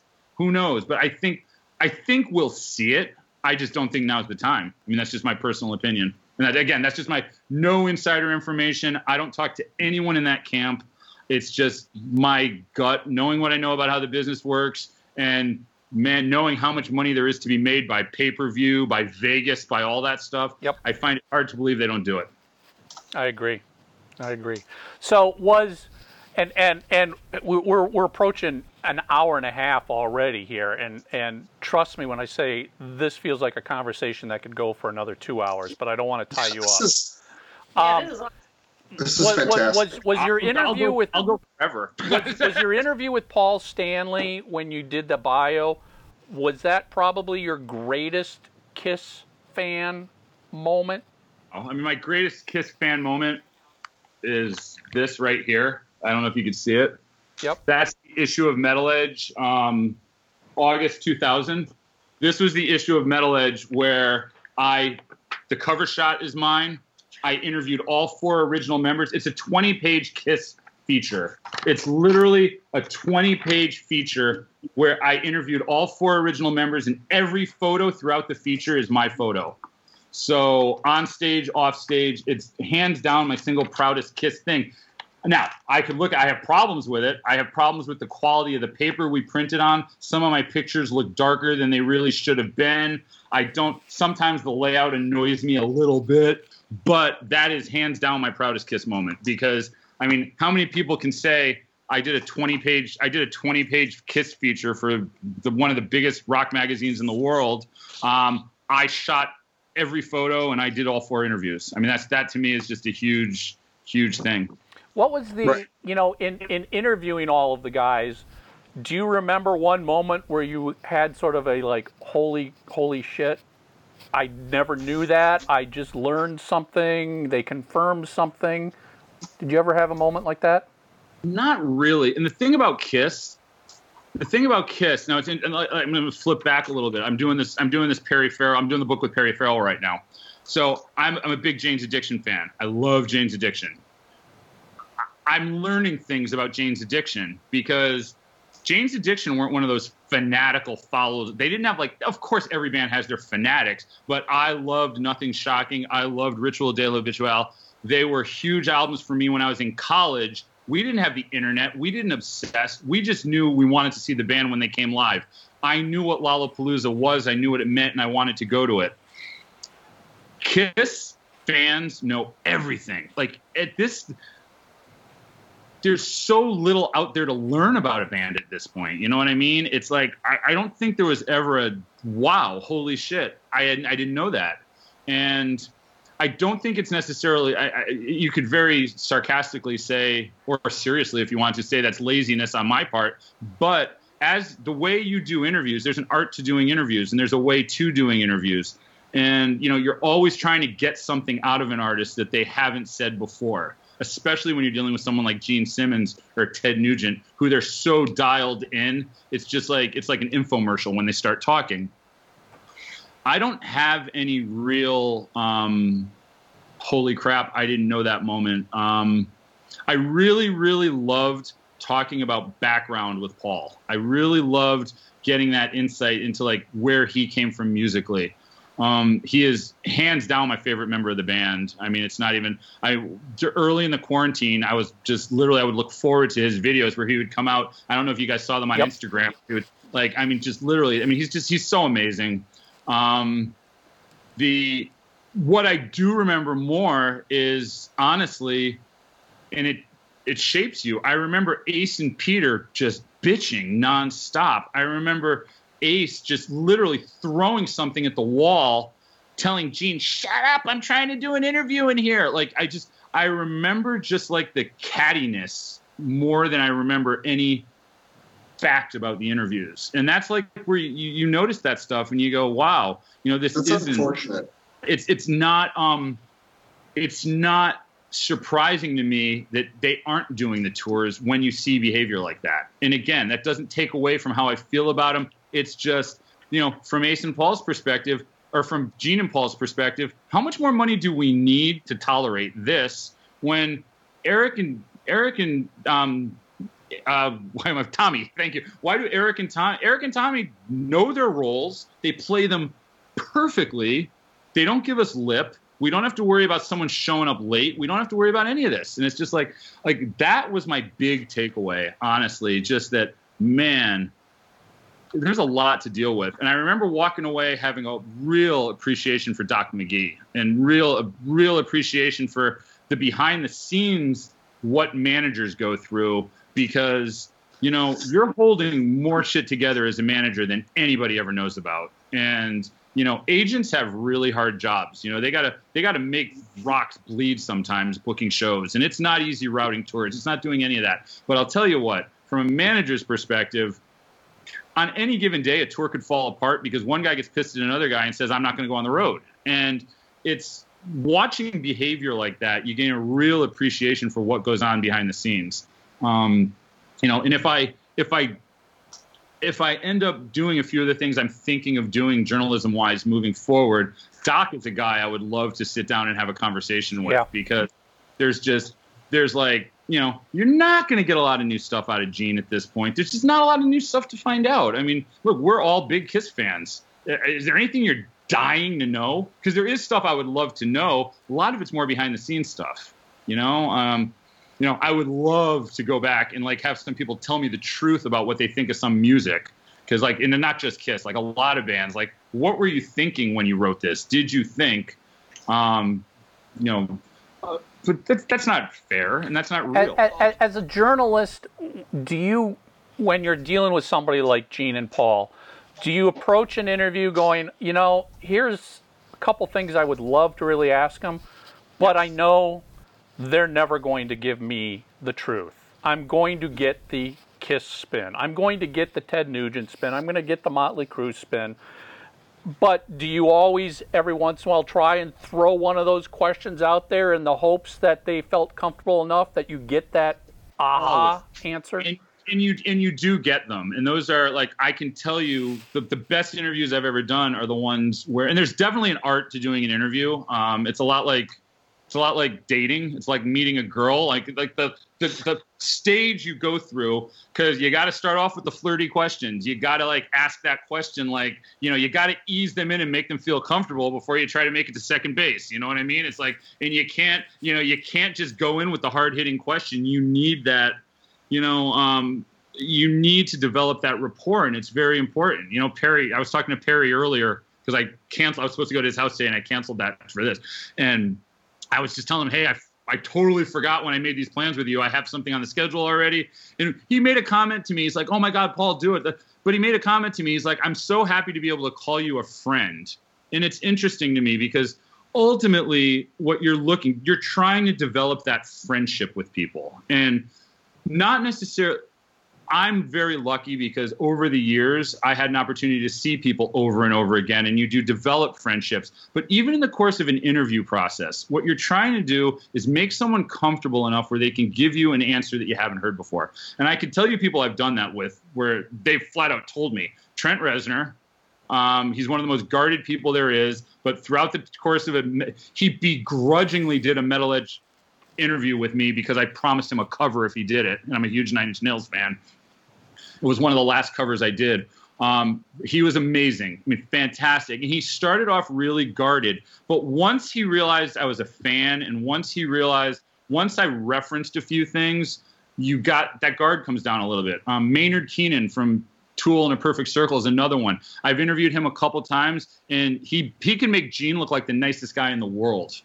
But you ease into it. You ease into stuff with Maynard. And I ask something about Maynard because I'm not a big fan of either one of his bands, but I've heard that on so many occasions. Is that just who he is as a person, or is some of that persona? I don't know him well enough to say this is how he is as a person. Okay. What I can tell you is his persona. I've seen him in social situations outside of music, and I think it's who he is as a person. He's not a jerk. If you want to talk to him about wine, he'll talk to you about wine all day, as long as you're smart enough to talk about wine, because he has his vineyards. I think it's put on a little bit, and I think also, much like Gene, when you're dealing with Tool, it's a larger than life persona. I mean, Tool, it's at a point where he can build that hype up a little bit more when you're dealing with Tool, because the other guys in the band like doing interviews. He really doesn't have to. I had my kind of come to Jesus moment with him was on A Perfect Circle, where we hit it off really well on A Perfect Circle stuff. I've never actually interviewed him about Tool. I've only interviewed him for A Perfect Circle, but he's a tough interview. He's a tough nut. He's very guarded. It's an aspect, and I think that's also a sign of the times, though. He came up in the 90s, and a lot of those guys press wasn't part of what they were in the game for. Gene knew from the beginning, you have to be good at this. John Bon Jovi has to be charming. All these guys, you have to be good at press. And if you're not good at press, you're not going to make it. Well, Tool's of that generation where they don't have to be good at press, because if they don't want to do press, it doesn't matter, And they have their fans. They have their fans, period, and that's it. And honestly, press became less and less important as Tool got bigger and bigger. So they're at the point where they don't even need it. But I think it is a bit of his personality. But I think it's overblown a bit in those circumstances. Okay. Does that make sense? Oh yeah. Oh, totally. Was that a cop-out answer? No, that was a great answer, because it's like I don't know either, and it's like that's some insight, because it's just like anything else. Because we interview a lot of musicians, and I do a lot of photography for bands, and you meet these different guys, and he's one of them I haven't spoken to before, but I've taken photos of, and I've heard those things, and I'm like, well, I wonder how much of that is a put on, and how much of it is it's actually really him. Everybody loves to ask me, and I'm not saying this because you didn't ask me. It's relevant to what we're talking about right now. A lot of people love to ask me, what's the worst interview you've ever done? Okay, and I have easy answer all the time. Fred Curry. And everyone's like, what? Really? Well, here's the crazy thing. Here's the crazy thing. I interviewed Fred Curry on the Arcade record. Okay. I was in college. It was the Arcade record. Stephen Piercy wasn't going to do an interview for a college newspaper because Stephen's too good for that, right? So when I knew I couldn't, I specifically requested Fred. I don't think Fred was doing a lot of press for that album. I think, for the most part, he did what he had to do. I got him on a bad day. It was literally one of the worst. Now, here's the other thing. I was a college journalist. I didn't have but 10, 12, 20 interviews under my belt at that point. I didn't know what I was doing like I do now. Now, if I sit down with somebody, I could sit down with the most aggressive bad interview on the planet, and it's a challenge, and chances are I'm going to break them because I know how to do it. You know what I mean? I've been doing it for 30 years at this point. Like, Fred, I didn't have that level of expertise, if you will, with Fred.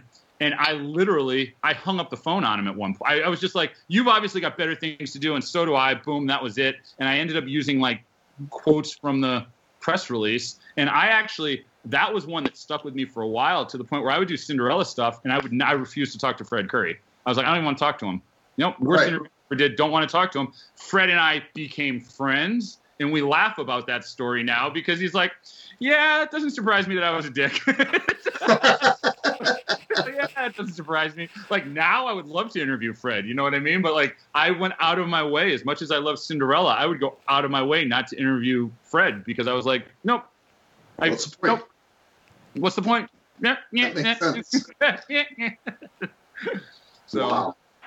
Interesting. Paul, this has been fascinating.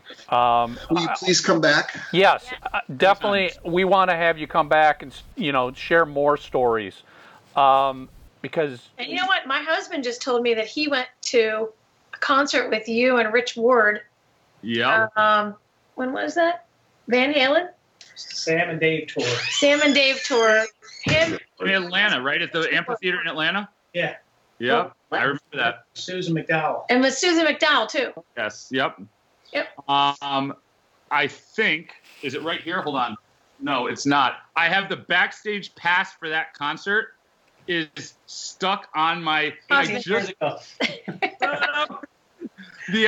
The backstage pass from that concert is stuck on my Apple computer that I had at the time, and I've literally been trying to dig up all these old photos. I've been looking for one photo in particular, and it's killing me that I can't find it. It's a photo of me and John Mayer, and I know that sounds retarded that I'm bothered this much by it, but I can't find where this photo is. And I literally last night was up until 4 a.m. going through, pulling out, finding plugs that worked on computers, trying to go through hard drives to find this photo.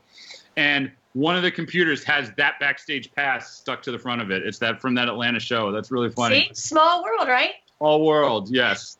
Yep. So Paul, here's why. And when I said Lisa at the beginning, one of the pictures, there was a picture of you and I from the Metal Edge party, where we took a picture together at the Metal Edge party. I think that was the first time I met you. And it's so bizarre when you pop up on this thing, and I'm going, what the? I just saw a picture of her 10 hours ago on my computer. How crazy is this? Again, small world. Yeah. Paul, do you have anywhere you want to send fans to? A management website, a band, or whatever you want to be plugging right now? This is your Gene Simmons moment. Sell. That's right. Right now, I've basically been doing everything through Instagram. I have my Instagram page, which is it's very easy. Mine's Paul Gargano. And then the Metal Edge one is Metal Edge Magazine. So they both, if you go on the bio page for either one, they link to each other. And if you go to my Paul Gargano page, it links to all the bands I manage. That's honestly the easiest way. And I'm really good. I respond to people. I'm on Facebook too. I don't really look at Facebook. I'm on Facebook all the time because my Instagram posts to Facebook, but I lost control of my feed because I just any reader that sent me a friend request, I said yes to, and there's just so much on there. I don't even look at my timeline. I only look at my personal timeline on Facebook because it's just lost the plot. I mean, it's all people bitching about politics I don't want to hear about, and so I don't even look at the whatever it's called, the feed in Facebook. The easiest way to keep up with me is Instagram at this point. And it's also fun. If you appreciate Metal Edge, you'll appreciate what I'm doing on Instagram because I'm writing. So it's the Metal Edge one. Right now, I'm doing the entire month of June is a different band every day. So it's a different band from the 80s every day. Like last night, I wrote about, who did I write about last night? I don't even remember right now. God, I don't even remember who I wrote about last night. That's how like brain fog I'm in right now. Have you written anything about Ron Keel? He was our guest last week. I have not done Keel yet. No, I have not. This is going to bug me. I got to look. Hold on a second, because this is going to drive me crazy now. I'm like, well, how do I not remember what I wrote last night? But so on the Metal Edge page, I do right now. It's all for the most part 80s bands because I want to get back. I want that core audience to really get comfortable. And then next month in July, I'm going to do the 90s. It's going to be a different 90s band every day. And hold on, because this is going to. I'm right there now. What was it? Yesterday was LA Guns. Okay. Yes, I write about a song every day. So yesterday it was LA Guns, Over the Edge. The day before that, I did Madeline from Winger. I did Bon Jovi, Never Say Goodbye. Every day is a different one, and I write. I just write whatever comes to me about that song. That's the Metal Edge page. Then my personal page is more like personal stuff. Like you're going to see stuff about the Grateful Dead on there. You're going to see stuff about John Mayer. You're going to see stuff about, old pictures of me when I was on swim team in high school. It all ties into music somehow, but it's not strictly Metal Edge stuff because I do more than just Metal Edge. That's awesome. I link them both. Awesome. Paul, thank you so much. I love this conversation. As Tommy said, we got to have you back and we can keep talking again. Yeah, I love doing this, and I've got, there's always, hopefully there's going to be stuff on the horizon to talk about too. I've been talking to people, like I think I mentioned earlier, we bought Metal Edge, so we own Metal Edge now. When did that come about, Paul? What? When did you buy Metal Edge? When was this? It was probably about 5 years ago, and it was we had a big vision at the time that just kind of got derailed a little bit because I went through about 5 eye surgeries in 5 years, and I'm perfectly fine now. I can see well, everything's good, but it was I was literally for 2 years. I was off social media completely because I wasn't supposed to be using my eyes much, waiting for them to heal right and everything. So we kind of like, when we bought it, we had a certain thing in mind, and then that has kind of shape-shifted over the years. We have every issue of the magazine drum scanned, so we are going to be able to basically offer digital access to every issue. Oh, wow. Nice. I really, really want to start a podcast with it. I'm loving doing the writing now. And like I said, I have the time to write now because a big part of management is when your bands are on the road, and my bands can't be on the road because of COVID. So I've got a little bit more time to be able to write now. But in the end, like down the road, I'm not going to be able to do that. I mean, it's just when I've got 3 bands touring, I'm not going to be able to put aside time to write every day. I feel like a podcast is a much better thing for me because, as you see, I can talk a lot. So just pull people. Well, and up until this year, I've shot about 200 bands a year. So if you ever need content or you need anything, just reach out. I'm more than happy to share. That's awesome. Thank you. Yeah. I'm having fun right now just going through old stuff of mine and just realizing, God, I forgot I even had that, just like. Well, yeah. Just it's stuff great. Like, and you forget. It's like, man, photo shoots with Slaughter back when Tim was alive, and photo shoots with Janie and Warren. And it's just like, and I also like this because I've been kind of out of touch with a lot of the bands from that era because, I worked at Century Media Records, which is a metal label. So they weren't doing a lot. They weren't doing stuff with, there was no place in their world for like 80s rock bands. Right. And then I went into management, and I've always wanted to manage more of those bands. But Hurricane is really the first opportunity I've had, and I'm convinced that came about just because I stalked Robert. So every time we have similar friends, we became friends, and every time I'd see him, I would just like corner him about how awesome "I'm On to You" is a song, and it just finally got to the point. I think it was funny when they finally were going to reunite. He called me, and he's like, "You're the first person I thought of," and I'm like, "Yes, totally, let's do this." But it's nice because the Metal Edge thing is helping me reconnect with a lot of people. Like it's nice to be able to. See Eric Turner's name all the time and see like a bunch of these, even Stevie Rochelle. It's just like all these people I haven't really been in touch with for a while. A funny Hurricane story going back to college radio. They were one of the bands that because Enigma was taking care of me, and they got me backstage to meet Hurricane on the Striper tour. I was playing Hurricane all over the place for Enigma. All the time. You're like, I'm playing it constantly. Exactly. They started in medium rotation. They're now in heavy rotation. We're doing a feature. It was great. You know, so that was college radio. Yep. Yeah. It was that moment as a music fan where you discovered, holy crap, I can get free music and free concert tickets. Right.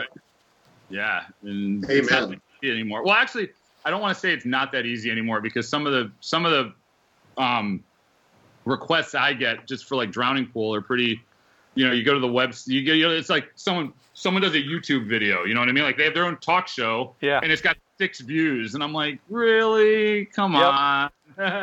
Yep. But that's part of my thing too. It's just like, I feel like we need to do more to create good content, and that's part of the reason why I'm really inspired to do more with Metal Edge now, because I just feel like we need more. There needs to be a platform out there to publicize music better. And I think that's part of the problem. They're just, no disrespect. There's a place in the world for somebody starting out on YouTube and having 6 viewers, but that shouldn't be the stuff that we're anchoring bands' time with. You know what I mean? There's time and the place for all of that. There should also be a place where you could go to and get exposure at a pretty big level.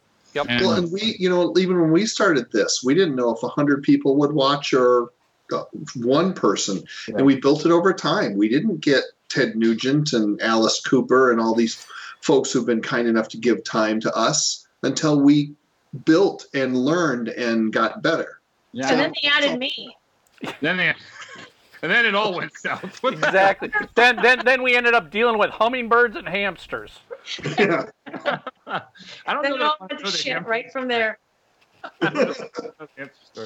Yeah, and by the way, hopefully the next time we talk, I won't have this beard. But I swore I wasn't going to shave through. I expected this to be like a 3-month quarantine. I was like, okay, I'm going to do a quarantine beard, because my beard before this was a road beard. I was out with Drowning Pool for 9 weeks. So I'm like, I'm not going to see my wife for 9 weeks. I'm not going to shave. Does your wife like that beard? She hates it. No, it's like... Why did you keep it? What's wrong with you? Don't you know the wife? Now, here's the problem. I don't know if any of the other guys can relate to this, because everybody, well, not everybody. Tommy doesn't have facial hair, but it's like you get to a certain point where you're like, wait, I've never had it this long before. And it starts to... You don't sit there and play with it, do you? And make little doohickey? Oh, God. No, I don't. I try not to. Your wife must lie. There's times where you do, but it's like, it's kind of like when you have long hair. You end up playing with it sometimes. But it's so funny because I was like, this will be 2 or 3 months. That's it. That'll be it. And I'll shave. And no, now we're like, God knows. Now they're starting to put new lockdowns down. I'm like, now I'm like, Atlanta, because we're open here. This is for now. Is there a chance they opened up live concert venues? And I mean, it's back in business. You have concerts there now? Yeah, they just opened up they opened up the concert venues. Yeah. Wow. Live concert venues, no bars can open with no capacity limitations. Theaters are open. Restaurants, no capacity. Wow. Sorry, yeah. I know Texas is like that, but they still have restrictions because like where some of the offers we're getting for Drowning Pool are just like so low ball because they don't know how many people they can get. And it's just there is like a scale, like if it's this much to this much, you do this. But and I guess in higher volume, they're going to do like seats in between. Mm-hmm. Yep. So, I don't know. And Sturgis is still happening this year. What is? Sturgis Motorcycle Rally. I just saw that. I saw Jesse said something about that. Yeah, it's going to be interesting. It's going to be interesting. This is a real, and I also think just with all the protests, it's hard to encourage people to go protest. Yeah, don't come to Atlanta for that. I don't know. I don't know. I know what it's like in Atlanta because I've seen, but I don't. And I know there's another California person. Michael, you're California, right? Yeah, I'm right? up in the Bay Area, San Francisco. Okay, and I think it was pretty rough up there, wasn't it? I mean, we were pretty hairy down here for a while, but Newsom and Garcetti were encouraging people to go protest. And, like, you can't encourage 70,000 people to march on Hollywood and then tell people they can't go to a bar and have a beer. Right. You just can't. It's crazy. Well, I'm in Minneapolis where everything started. Oh, my God. Yeah, you started the whole shebang. Thanks a lot, Tommy. So, I was in the middle of all of it. Mark, where are you? Because it looks like we have all the hotbeds here. Yeah, I'm in Detroit. Oh, my wife's from Detroit. We're in Detroit. She's from She was Detroit, like 6th and Gratiot. 6th and Gratiot. That's where she grew up. Her mother's in Clinton Township now. That's right. That's literally the next township next to me. Okay. Yep, and her grandmother lives in Warren. I know that we got married there. I know Michigan better than I know LA. Basically, it's my like office, I own my office is in Warren. Oh, nice. Okay. Yep. That's. Now you have to write about Seduce. What? You have to write about Seduce now. My wife can't hear me right now. That's her. Literally, that's her band. I mean, it's just literally. They should have been huge, man. I love them. Hold on 1 second. I'm gonna do a yell. Hold on 1 minute. She can't hear me. Okay. I was gonna yell because no, she is a huge Seduce fan. She knows all the guys. Like, can you hear me? We're talking about Seduce. You want to help? She's yelling, "I love Seduce." I love Seduce. You don't have any chance to know Bill Cozy, do you? No, I mean, Detroit's everybody. Like, it seems like everybody knows everybody in Detroit. You don't know Bill Cozy. He's like one of the best sound men I know. He's Cheap Trick sound guy. Okay. He's done some work with Drowning Pool. He's like one of my wife's best friends. And there have been nights where there's obviously been alcohol involved, where we've been watching Seduce videos, and he's narrating to me like the entire between him and my wife, like watching like VHS tapes of Seduce, and I'm just like, oh my god! They still play like once or twice a year, and they pack wherever they play. And I play in a local band, and we've opened back in the '80s. My old band used to open for them constantly, and the band I'm in now, we haven't done it in probably 10 years. But when they first started getting back together, we opened a couple shows for them. Just a big fan, that was another band that. She was in the shower. She just ran out in a bathrobe, and we can have all of our. Lisa's husband popped his head in. Rika could pop her head in. She ran out in a bathrobe. Man. Show.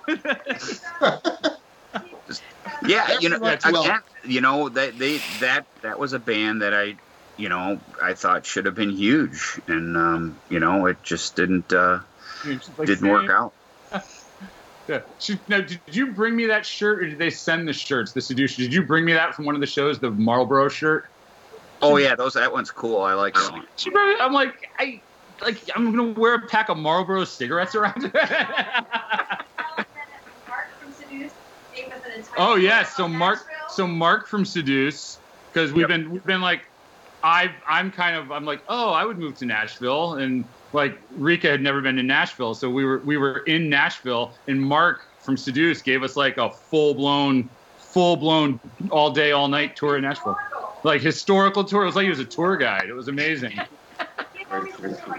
Yeah. So I'm like, we can move to Nashville now, and we can hang out with Mark from Seduce. Like, you don't get to hang out with anyone from Seduce in LA. That wasn't enough of a selling point. No. Hey, Nashville's a hot spot now. Everyone's in Nashville. Keep trying. Yeah, everyone's doing Nashville now. Yeah, someone from Detroit is on here. So is that person going to the Ritz and Harpo's? Ritz and Harpo's. Oh Christ, are you kidding me? Oh Christ, are you kidding me? World. So, yeah. I might know this person. What's Mark's last name? Cicchini. Mark Cicchini. No? She's gonna go research you now. Mark, did you meet her at a Ted Nugent concert by chance? Stalk you now, Mark. Maybe you made out with her. We've probably been at all the same shows. I mean, no, I'm sure you guys were at the same shows. I saw Seduce for the first time in I think 1985 at Trax on Gratiot. Did you hear that? Can you hear her? I played at Trax. I saw a billion shows at Trax. Matter of fact, we opened for them at Trax. Wow. What was your band? Yeah. What's your band? That was my band back in the day. Was called Chain, and we were always opening for them, Trax and the Ritz and New York, and Harpo's. Matter of fact, I just found a couple board tapes from Harpo's, and just been going, much like you just said, going through old stuff that you didn't even remember you had. But again, we had such a great scene, and that's the one thing bad about Detroit now. There's no place, because I still play in a band that plays all their own music, and man, we used to have tons of places to play. Now there's, it's in one hand. Do you know the Meanies? Yeah. Okay, well, that was Bill Cozy's band. That was Bill Cozy's band. So Bill Cozy was in the Meanies. trying to remember the goddamn. You've obviously never been to the Meany House, because I've heard so much about the Meany House. I feel like I was there. Are you east side or west side? East side. All right. Yeah, I told him 6th and Gratiot. Yeah. And he said, "Oh God." Well, I tell you what, you got to be heavily fortified to go there now. That's really, really. Matter of fact, I'm a contractor and I work in the city of Detroit. That's probably if you want to look at it for crime, that's probably number one or number two right now. She took me to see the house she grew up in, and then she wanted to get out of the car to take pictures. I'm like, "You're not getting out of the car, no." That is a tough area. You know, Sponge. Yeah. Yeah. Vinny, Love Sponge. yeah. Yeah, Vinny. Yeah. So what can we take this back to Kiss for a second? Yeah. Mark, were you at the reunion show? Hello. Yeah. I put it this way, like I just said, I was a contractor. Still am. I knew the city guys, and we went to the telephone room when they were rehearsing at Kobo, so nice. I could go in and watch for a couple minutes. So yeah. I didn't know Rika yet. I didn't meet her until I moved to LA, but Rika was at the show. It was 1,000 degrees. Yeah. I shot the first 3 songs. So I shot the first 3 songs from the photo pit, and then my friend Dan, who I told you about, who was with me when I met Gene that time, we drove from Milwaukee for the show, and I had to go they wouldn't let me bring the camera back into the crowd, so I had to walk to my car, which was parked in some like auto body place somewhere. I thought I was going to get shot 14 times just coming back from the car. I was afraid to let anybody see me put my camera gear in the trunk. I was like, and this was before I had enough of a name to be able to say, "Hey, can I leave my camera backstage?" And they go, "Yeah, no problem." This was just like, "No, we don't care who you are." It was funny because I actually paid my friend to videotape the show. And if you remember at Tiger Stadium, there was just those wrought iron gates. I just handed my camera through the gate to him, and he walked up to us. Because I went with my wife, and we had matter of fact, back in the day, one of my best friends ran a Harmony House music store. Yeah. And they had the Ticketmaster. And when the day the tickets went on sale, I think we were driving to a Kiss Expo in New York. That was the day the tickets went on sale. And we ended up getting second row. But my wife and I walked up to and it was like fucking insane. The people jumping all over the place. So we ended up walking back and watching the rest of the show. Like our tickets were like 18th row. So we had like 18th row floor. Okay. And I said to my friend Dan, he's a tall guy like me. I said to him, "I got to return my camera after the thing. Wait at the seat. I'll be back. No matter what happens, I'll meet you at this seat." And sure enough, there was a massive stage rush. Matt, Dan waited for me. Literally, I was back. There's like 8 rows of empty seats, and then Dan in the 18th row waiting for me. We moved our way up. We were about like 4th row. There's a tap on my shoulder at some point, and I turn around, and Sebastian Bach worked his way up. And at some point, like not long after that, we lifted a wheelchair up. There's a guy in a wheelchair. We were body passing a wheelchair. Like it was that was probably like you just said. It was super hot out that day. It was beautiful, sunny. They could not have handpicked a better summer sort of day for that. It was just beautiful. But was that ever a drunk crowd? Oh, holy shit! People were partying all fucking day. Like I said, we went up front, and right before Kiss went on, my wife's like, "I don't feel safe," and then that just fucking sea of humanity. And if you remember, those were just cheap ass folding chairs. I mean, that wasn't were garbage. And I'm like, fuck this. So we went back. We still had really good, sight line and everything, but I got out of that fucking mess. Again, I was with my wife too. I mean, if I was with my buddies, I still remember. Your wife would probably remember. I remember getting up front for, at Cobo Hall. I saw Ozzy on the Diary of a Madman tour there, and fuck it, it was like you could lift your feet off the fucking ground and not hit the ground. You were so packed up. Yeah, you're totally. Oh, it was just fun. Kobo shows were just, that was the ultimate rock and roll, experience. It's just great living here for that. Rika wanted me to tell you she went to Regina. Oh my! What year did she graduate? She already went and did her thing. She already's like, he went to Notre Dame. I did. I went to Notre Dame. My daughter graduated from Regina. Hey, real quick, we got it. Hold on. What year did she graduate? 88. All right. Well, because my girlfriend before my wife of 2 years went, but she would have been a couple years older than your. What grade school did you? What grade school did you go to? I just went to a public school, Lance Cruz. Where? What? Which one? Lance Cruz. Lance Cruz? Does that make sense? I live right near Metro Beach. Oh yeah. So, what grade school did your girlfriend go to, Mark? You know Jason Krause? Yeah. Yeah. Matter of fact, Jason's son plays drums for Ted Nugent. Oh no, that's Jason. I'm sorry, Jason Krause. Yes, the guitar player for Kid Rock. Kid Rock, yes, Kid Rock. Yeah. I thought you were talking about the other Heartless is who I thought you were talking about. Jason. Oh no, Jason Krause. Jason, his band, his drummer Danny, who passed away. Good kid. I mean, this is when we were kids. I used to rent them my PA.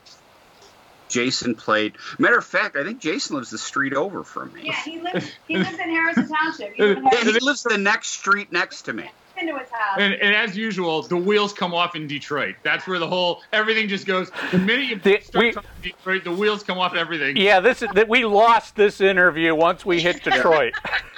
Hi. Oh, she's trying to poke her head in now. I just got out of the shower, but. Hello. Yeah, Jason actually. They tore the house down where they grew up, and they built a really big house. Yeah, and it's literally the next street over from me. Yeah, he built a nice house. I mean, the house was nice when his parents lived there too. How does this pertain to Kiss? It does. Hey, especially, I tell you what, that's one thing your wife will know. East Siders are very tight, man. East Siders. And that's another thing. That's what was always the big joke about the Journey song. No one says South Detroit. There's East and there's West. Nobody says North or South Detroit. And I actually called them out on that because I did a bunch of work with Journey, and I called them out of that, and they flat out said it just sounded right. It just sounded right.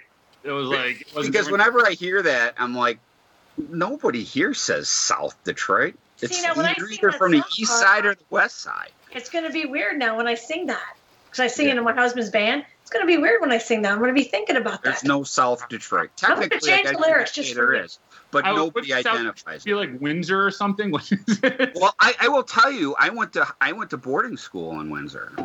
Ah, okay. Yeah. Oh, God, and I have to say, I actually was trying to figure out which Kiss shirt to wear for this. So, can you see? Twerk. It says twerk, and it's Miley Cyrus. Oh my God! And it's Miley Cyrus sticking out in Gene Simmons. Perfect. I figured I'd go with the Kiss shirt. I would go with just to turn it to Gene. I'd go with the Kiss shirt he made no money on. Gene would call you up and go, "Where did you buy that, Paul?" And I also the other thing that thought it was. With the dad that bested Gene at his own game because Billy Ray Cyrus created Miley Cyrus and Gene didn't create, you know what I mean? Gene's like, damn it, I could have done a TV show with my kids. I didn't think of that. What? Be expecting a phone call. Yeah, exactly. Where'd you get that shirt? It's like, I was like, which one should I wear? Because I got so many, and I almost went Dynasty, and I'm like, oh no, I saw it work. That would have been terrible. Matching shirts. Oh my God! Then you would have to call each other and wardrobe coordinate. Yeah, it's like it was like the Detroit ESP, Detroit Dynasty. Yeah. Paul, thank you so much. This was incredible. That was such a fascinating conversation. I loved it. I mean, Paul was, the business stuff he was talking about, but his Kiss stories. I mean, those were all incredible Kiss stories. Well, when you think about it, Metal Edge was such a go-to magazine, so, to kind of be involved in that around that time was pretty awesome. Yeah. Well, I tell you, it's a bit difficult for me because I wasn't a big Metal Edge fan. It wasn't geared toward what I liked. It had poison in it. Rip. They had What's poison. that? They had poison in Metal Edge, Mark. Warrant. No, I wasn't. I was probably reading Aardschok and all the, Well, I read all of them. To me, and look, because I thought we had an incredible guest, and I thought they certainly covered. It was funny when he was talking about, because here's what I thought was weird about Metal Edge. There's always little pictures of every band that was in it. It was like you hardly ever had a cover, with like one guy on it. You know what I mean? Oh, I know what you're saying. On the cover, it was there was little pictures all. And I always thought it was funny. There was like Coal Chamber and then Winger. You know what I mean? That was like definitely in the '90s when they started to have to add in the newer metal. That's when I lost interest, because it was great. Just if it was all the '80s metal, I absolutely loved it. And I can't tell you how many young bands I probably first learned about because I read the little blurb about them in Metal Edge, or the lead singer of this band is in a photo with Slaughter. Oh, I love Slaughter. Well, let me check out this band who knows Slaughter. I mean, what I said early on is true. It was very much like the internet. Metal Edge was like an internet website back then because it was a lot of tidbits of information and a lot of photos and a lot of reality photos, which was completely opposite of the circus magazines and the hit paraders. I only paid attention to Metal Edges because Kiss was in it regularly. But I used to have to almost hold my nose when I was going through it because it seemed like Tiger Beat to me. No, I'm just telling you. That was a good analogy there, Mark. It was like, Nelson and Winger and shit. I just didn't like. And guys, look, it's just for me. If you like that stuff, knock yourself out. That's not what I liked. So, and they didn't cover really Metal Church and Testament and stuff. They didn't. So again, I was reading more of the more traditional metal sort of magazines. But I obviously I have quite a few issues because Kiss was in a lot. Yeah, any one that Kiss was on, it's on my shelf over there. Yep. Yeah, I mean, I have a whole box full of Metal Edge magazines just because Kiss is on the cover. Kiss is in it. It's funny that issue that he showed, I know that issue very well. I have it on my shelf. That's a great issue. And he's right. There's a ton of Kiss in it, so it's really good. But anyways, yeah, that was another thing too. He was just one of those great guests who you just kind of hit and let him go. Sit back and he shares his stories. Yep. Yeah, I love those conversations. I would say for homework this week, what was your favorite Kiss-related story that Paul shared? Yeah, because he shared And if you have a Metal Edge magazine with Kiss on the cover too. Yeah, were you a Metal Edge reader, and what did you think? So there's your homeworks. You know where to go: Facebook.com/3 Sides of the Coin, or Instagram, or Twitter, or YouTube, wherever we post this stuff. Leave your answers, and if you're watching on YouTube, hit that red subscribe button. If you're listening on Spotify, follow us, and iTunes, subscribe, and leave us a review and a rating. And that's it. Until next week.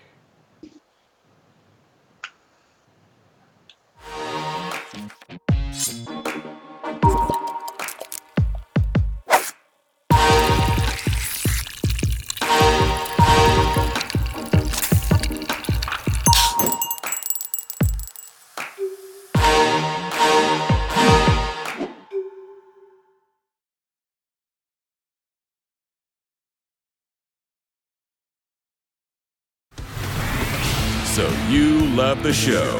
Go to itunes.3sidesofthecoin.com and leave your review and rating of 3 Sides of the Coin. Thanks. Download your free copy of the Kiss School of Marketing. 11 lessons I learned working with Kiss. The #1 downloaded business book on Noise Trade. Go to books.noisetrade.com/Michael Brandvold. You're listening to 3 Sides of the Coin.